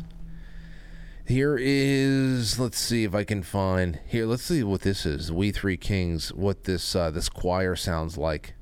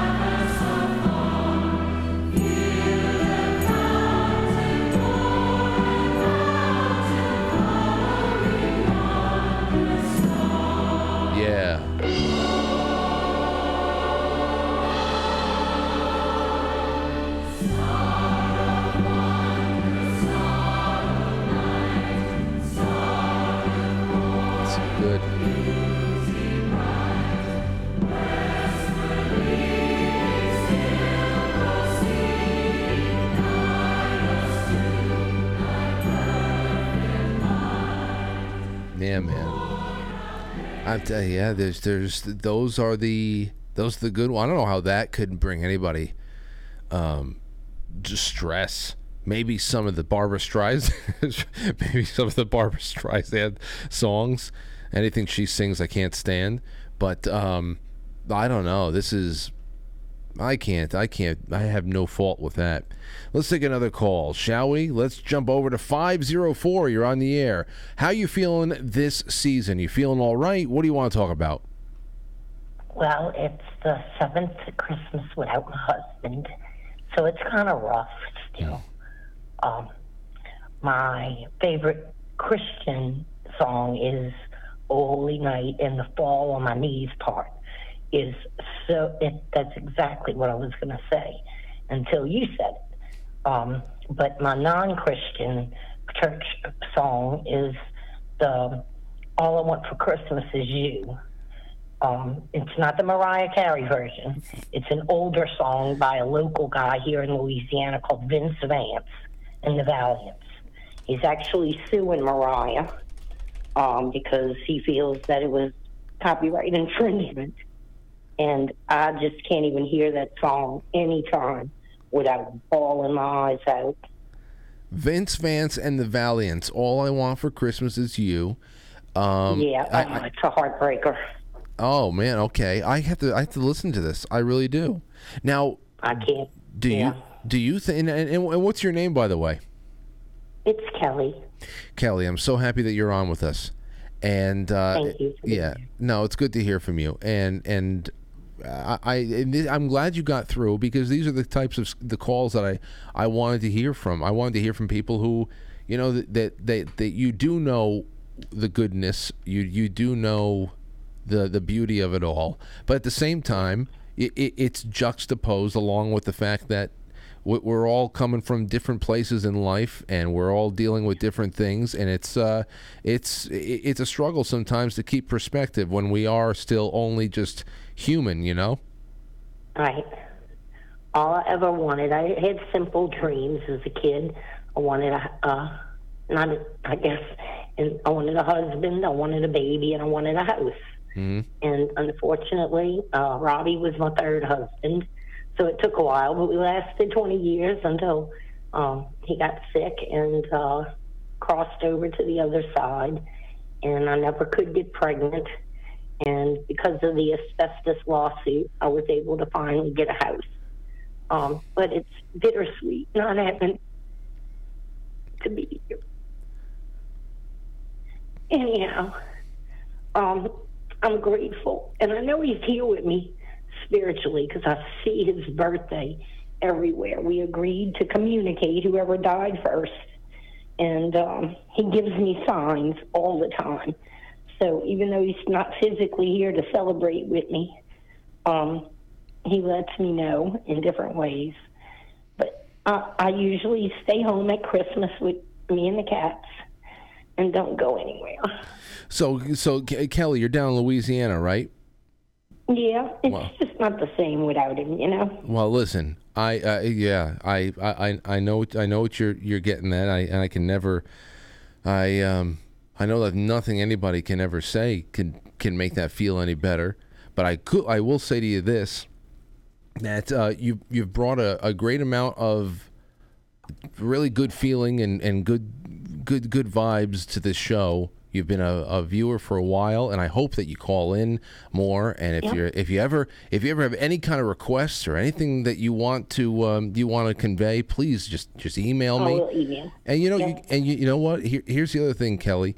You're talking to a lot of people right now, and I can guarantee you that there are a lot of people who know exactly where you're coming from because they're coming from that place too, and you're not alone. And we're all taking this connected. Yeah, we're taking this journey in our own ways, but we're all walking on the same path. Yep. I love you, and I love the audience out there. Yeah. Merry Christmas. Well, again, we still have 5 days left, so if you ever have any requests or anything, you let me know. And I want to get around to that old holy night now, because now I'm glad we're on the same page. On your knees. Oh my gosh, that is just incredible. Yeah. All right, Kelly. Love y'all. All right. Merry Christmas. Yes, Merry Christmas, Happy New Year. Yep. That is Kelly from Louisiana. She's a really, really great person. And that's why I want people to call in. It's all good. The traditions are good. The memories are good. But this is, we're all exercising big time right now. Exercise for the soul. Vince Vance and the Valiants. I'm going to have to listen to this one. I'll put this in my watch later. You think that he has a chance? You think he has standing to take anything away from Mariah Carey? I don't know at this point. Because there's so many songs that have... I mean, I'm going to listen to it. It comes down to lyrics and music. That's the real claim right there, lyrics and music. I mean, there's so... If it just comes down to the title of the song, then you're gonna be shit out of luck. Probably, especially after how long it's been out there. But let's take a call here. Margie, you're on the air. Oh, hi, Frank. Merry Christmas to everyone of the Frankly. Merry Christmas. Listen, Frank, I have got to get you guys to all watch Dan Vask do on YouTube. He does the Hallelujah Chorus. And if you watch it on TV, there will be 24 Dans all on the screen, and he does the entire choir. Wait. He does a loop of each part. Oh. So he does the sopranos, he does the baritone, he does every piece of the Hallelujah Chorus. Can you send me a link? Okay, I will. I will definitely do that. It is the most amazing thing. Dan Vask is a new YouTuber. Well, he's got millions of fans. No, I think I know who you're talking about there, and I know the method that you're describing with the with that very specific type of I don't know what my brother has one of those devices where you can loop and layer your voices, and I see that there's a lot of people. That's what he did. Yeah, there's a lot of people that are very talented with it, and they not only go and like street performers, where on the spot they will layer their voices, they will layer very basic drums and percussion, and then if they have a guitar in their hands, they will put down a rhythm, they'll put down a lead, and it's incredible what one person can do with these types of modules out there. So send it to me, because I'll share it around, but I'll also put it into Chris's programming.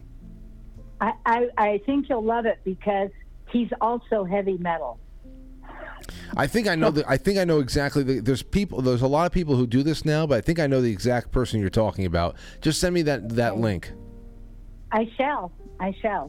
Okay, have a Merry Christmas, everybody. Thank you. Love you all. Thank you, Margie. It's great to hear from you.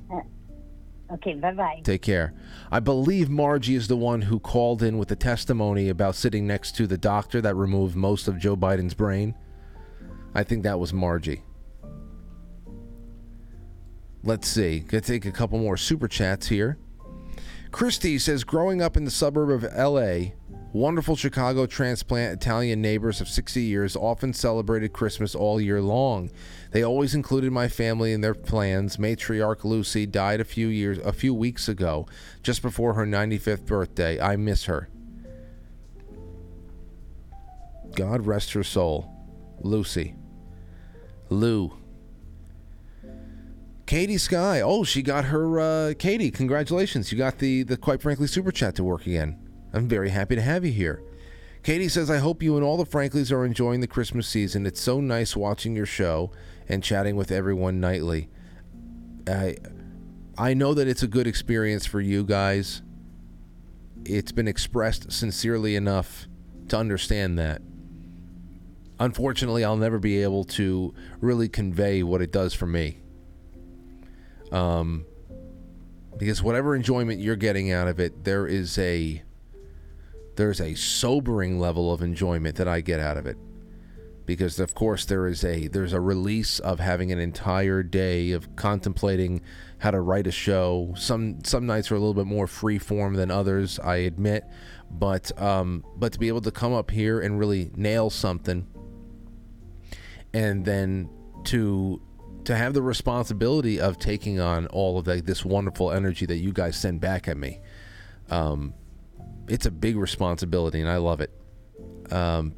Thank you all so much for enriching our lives over here in New York. Car Guys New England says that Paul McCartney Christmas song makes me want to smash the radio with a baseball bat. Runners up are Dominic the Christmas Donkey and Wham! Last Christmas Song. Last Christmas I can do without. Dominic the Donkey's funny. It's fun. I guess you got to be from around here. Well, New England, you're not too from around here. Like, you got to be from, like, around here. I don't know. There's a lot of good Italians up in the Boston area, so it's one thing or another. I guess you can just not like it. I'm sure there's plenty of people in New York that don't like Dominic the Christmas Donkey. Poor Lou Monte. Paul McCartney, I was talking about it this morning with Tracy on Dark to Light, and it's getting to the point now where, you know how things get so bad it makes you reassess all the things that you used to have the luxury of hating? You used to have the luxury of hating something because there was nothing else to be upset about. Well, in the grand scheme of things, I don't like the synthesizer in Paul McCartney's song. I think it's, as I said this morning, there are tens of thousands of people who have made far better Christmas songs in their bedrooms, in their dens, that they have played at acoustic nights, at local coffee shops, and the only difference is that they are not Paul McCartney, and therefore it wasn't pressed and distributed and made to chart on the Billboard 100, the holiday charts. That's the only thing there. It's just, it's such a, ugh. It's just, it's not bad. It's cheery. At least it's cheery. because we juxtapose it against John Lennon's song, which it's not a Christmas song. So this is Christmas. It's not a Christmas song. It's a protest song, and there's a place for all that as well. You know, he comes at it from the standpoint of it's late December. We're looking back on another year. You know, what have we done to make the world better? Let's stop all the killing. Let's stop all the war. I understand it. It's a protest song, but it's not a Christmas song. At least Paul McCartney's song is a Christmas song, and it is cheery. It's just blech. All right? So I don't hate it as much as I used to, because I don't have the luxury of being that frivolous with my hatred anymore. We've got big, big problems. We've got big, big problems. Anyway. Oh, and Car Guys New England. You won the Godfather raffle last night. You never got in touch with me. Do you want the book? You have the option of taking the book, or you have the option of passing the book on. I can draw another name right now for the book if you don't want it, and you can opt to instead take one of Matt's sets of notes here. There is the National Service Alert text that Matt would have sent out. And there's also the top 5 things that the tips that Matt gave if you are ever sucked out of a airplane cockpit window at high altitude.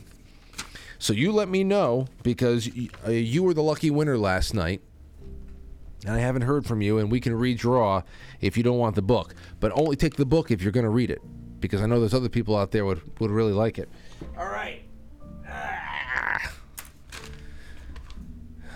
I'm one of those guys that screams when he bends over now. I sent an email for the book. Oh, you did? I didn't see it. I'm sorry. I'll go check for that then. Let's see here. Dooku Dan, we already did that. Thank you so much. We got everything. So we're up to date. Oh, wait. I'm sorry. Swickly. Swickly says, Frank, hey, Frank, here's a small token of my appreciation. Sent you an email to elaborate as there aren't enough characters available here. Feel free to read it out loud on air if you so choose. Merry Christmas, brother.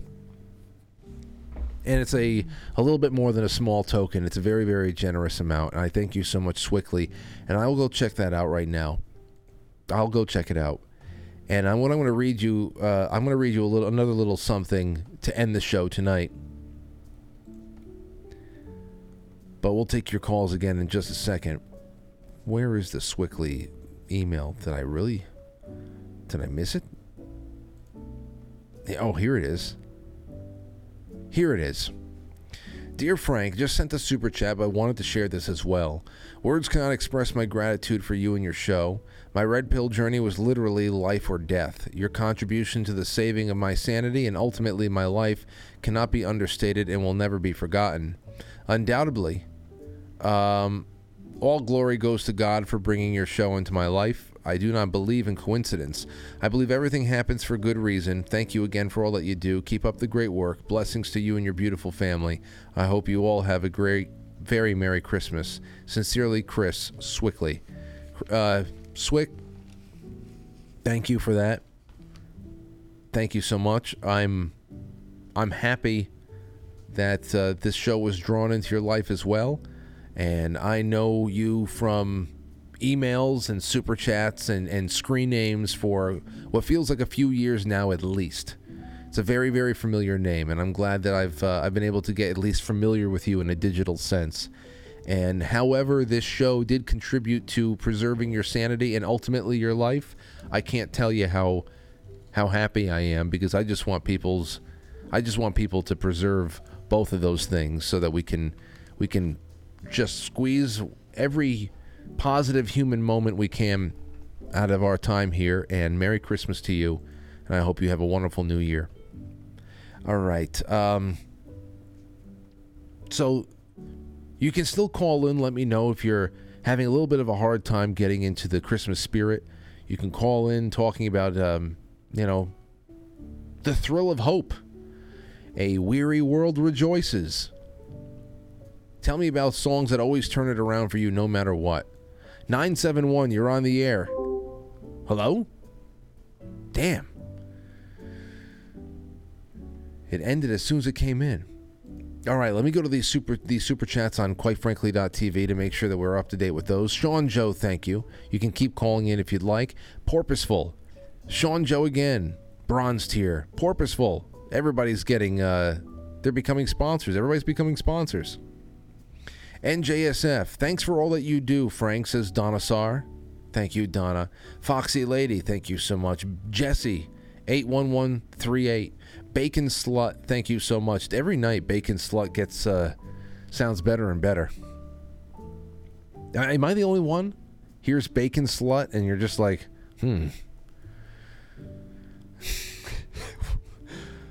Water Wizard says, warm your cockles. Thank you, Water Wizard. Thank you so much. Paulie9363 says, I really care about the sky, the stars, the signs. Full moon on December 25th, 2023 is especially good.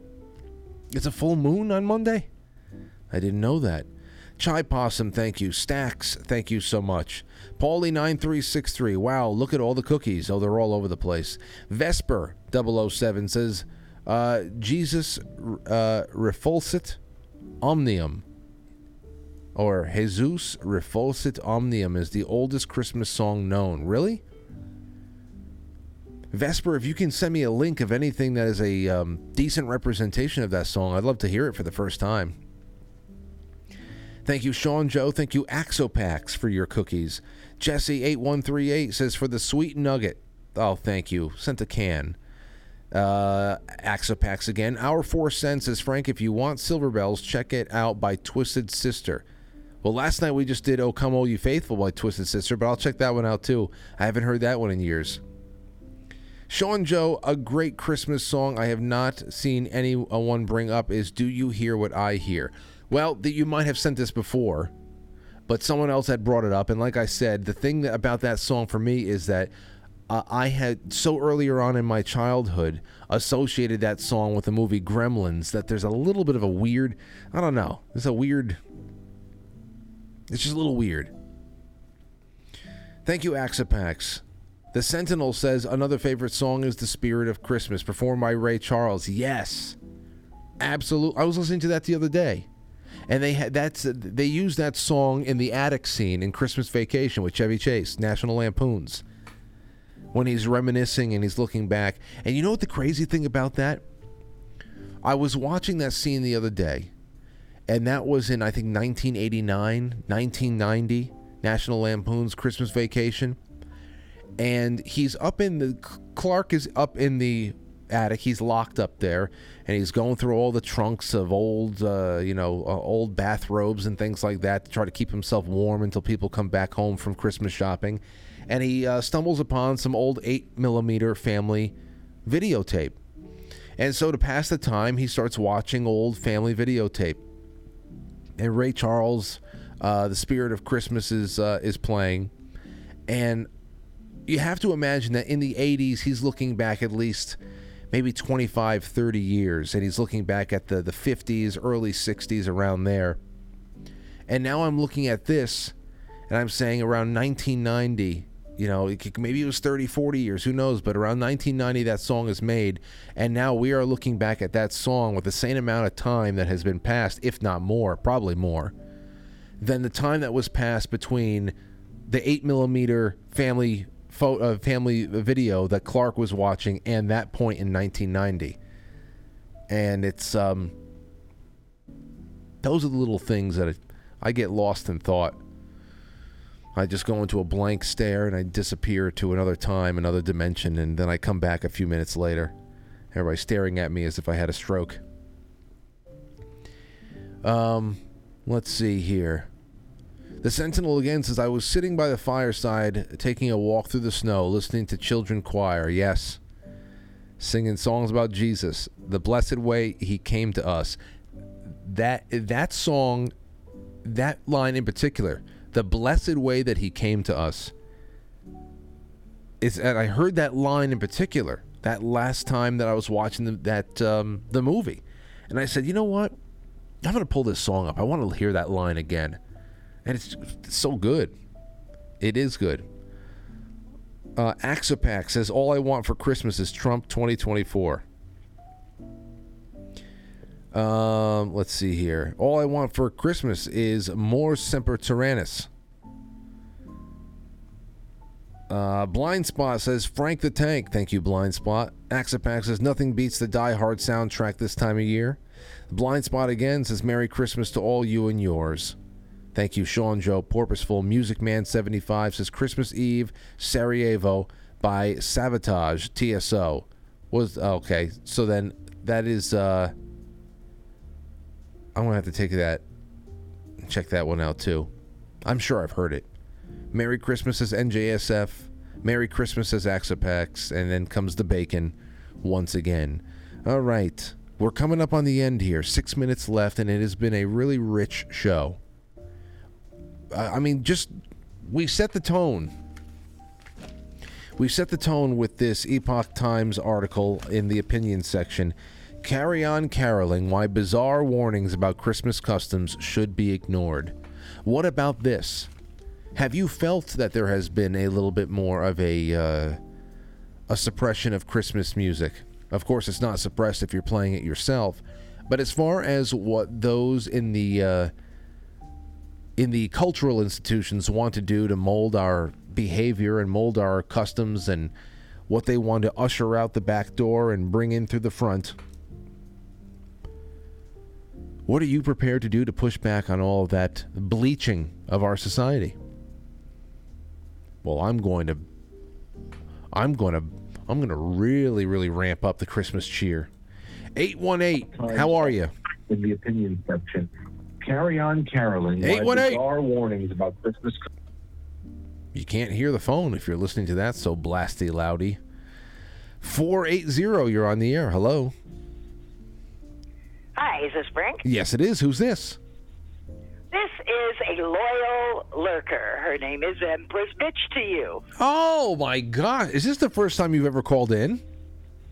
Yes, it is. Oh, well, all I've ever known is Empress Bitch to you, and it's so great. You sound like such a nicer person. I can be, so you piss me off. Anyway, I'm glad you got through. So what's on your mind? I'm usually only reading your thoughts onto the air, but now I want to hear you speak it with your own voice. Okay. My favorite Christmas song would be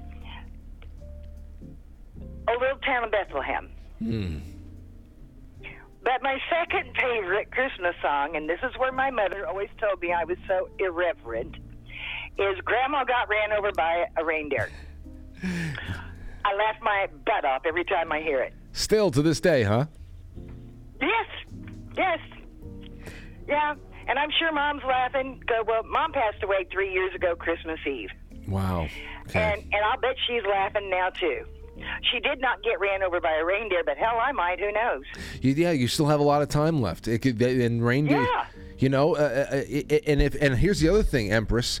If there is ever a situation where the Earth does spin in its axis in a different direction, and all of a sudden we get shaken up like a snow globe, there may be a situation where a lot of reindeer are pushed down south and go right through your backyard over the next 10 to 15 years. Well, my backyard is 1.25 acres. I'm in the hills of Tennessee now. I got out of the cities and I moved to the hills of Tennessee because I think I was born a hillbilly. And if those reindeer start running through my yard, they're going to be skinned out and canned up. You're going to can it. That's great. Well, listen, save me a hoof.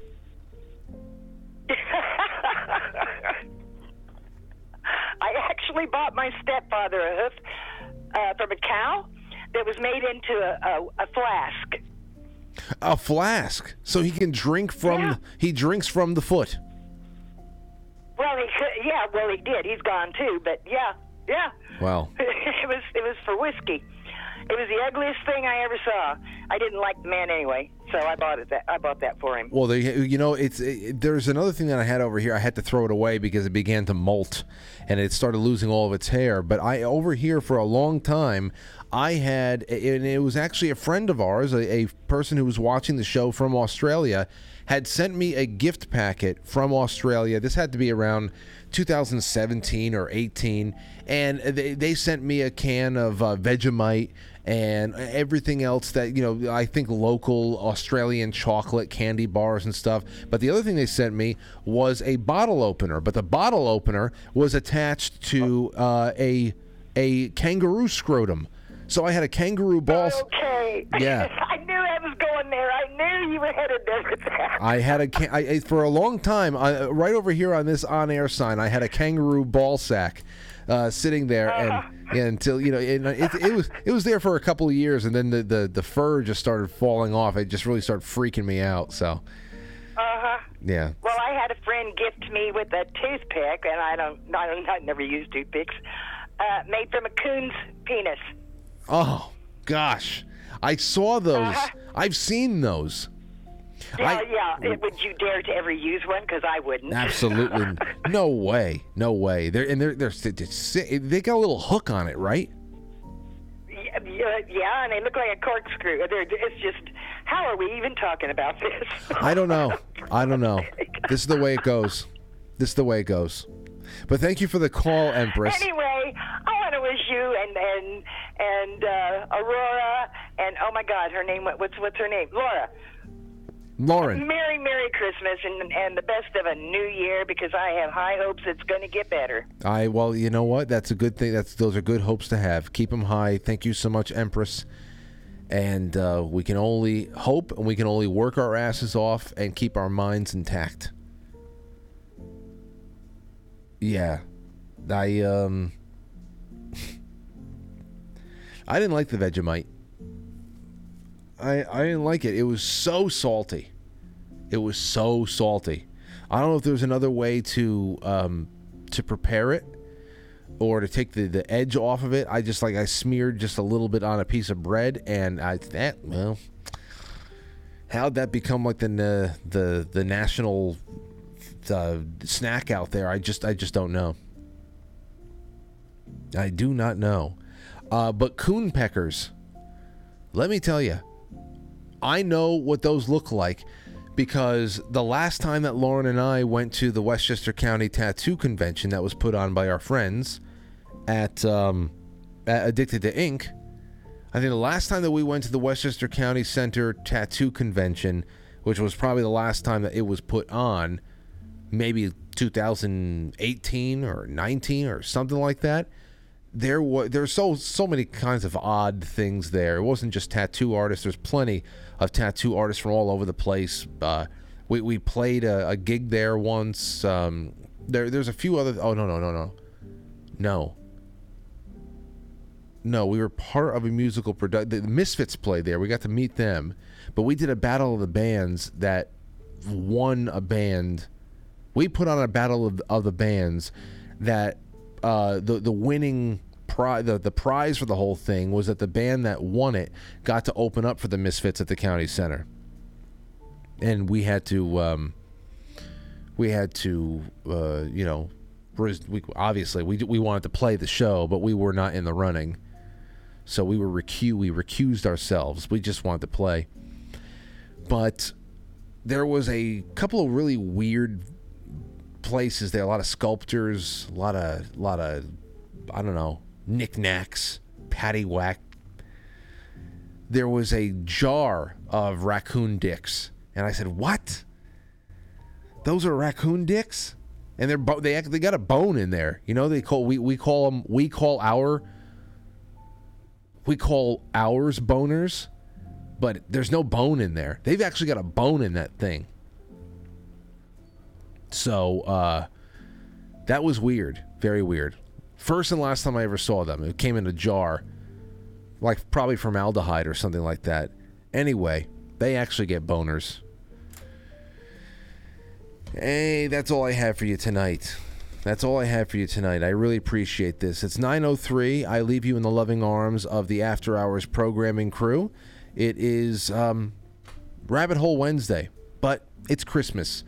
It's not going to be too crazy with the rabbit holes. You're going to get a couple more Christmas movie picks and nostalgia, and it's only 4 4 days left now.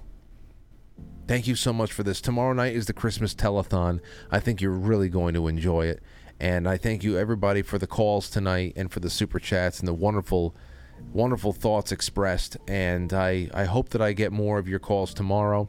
Tomorrow it will be hard for me to fit in those calls, actually. Friday night, when my family's in here, my father, my mother, hopefully I get my brother in here too. And I hope you call in then, and we're able to spend some time with each other and reminisce. So it's been good. Thank you, everybody. Thank you. I'm looking at you all on quitefrankly.tv, on pill.net. You're all fantastic. Thank you so much. And hit the red pill button in there. It's pretty much like the like. There's, about 700 so people now ending the show with 124 red pills. Get it up to 500. Give it a click before you leave. That'd be wonderful. And tomorrow I will see you at 7 o'clock. This show will be archived on every damn place that it exists, except YouTube, in full, by the end of this evening. I'm going to go home and get on top of that. So in the meantime, I'll talk to you soon, and send me some emails. Merry Christmas, and thank you all for being a part of yet another production. Good night. I'll catch you on the flip side.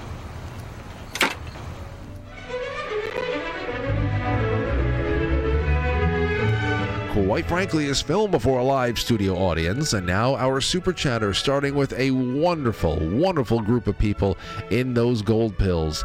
Thank you so much, Car Guys New England. Thank you, Christy. Thank you, Katie Sky, Dooku Dan, Stostube, Jay Brits, and Swickley. Thank you so much, Swick. I hope you all have wonderful evenings. Thank you to 925 Wild G over on the Rumble Rants. Tomorrow is another day. Thank you for tonight, and don't go anywhere, because we have more Christmas programming on quitefrankly.tv, powered by Foxhole, coming up next. And since you're already there watching, you don't have to go anywhere. Ah, convenience.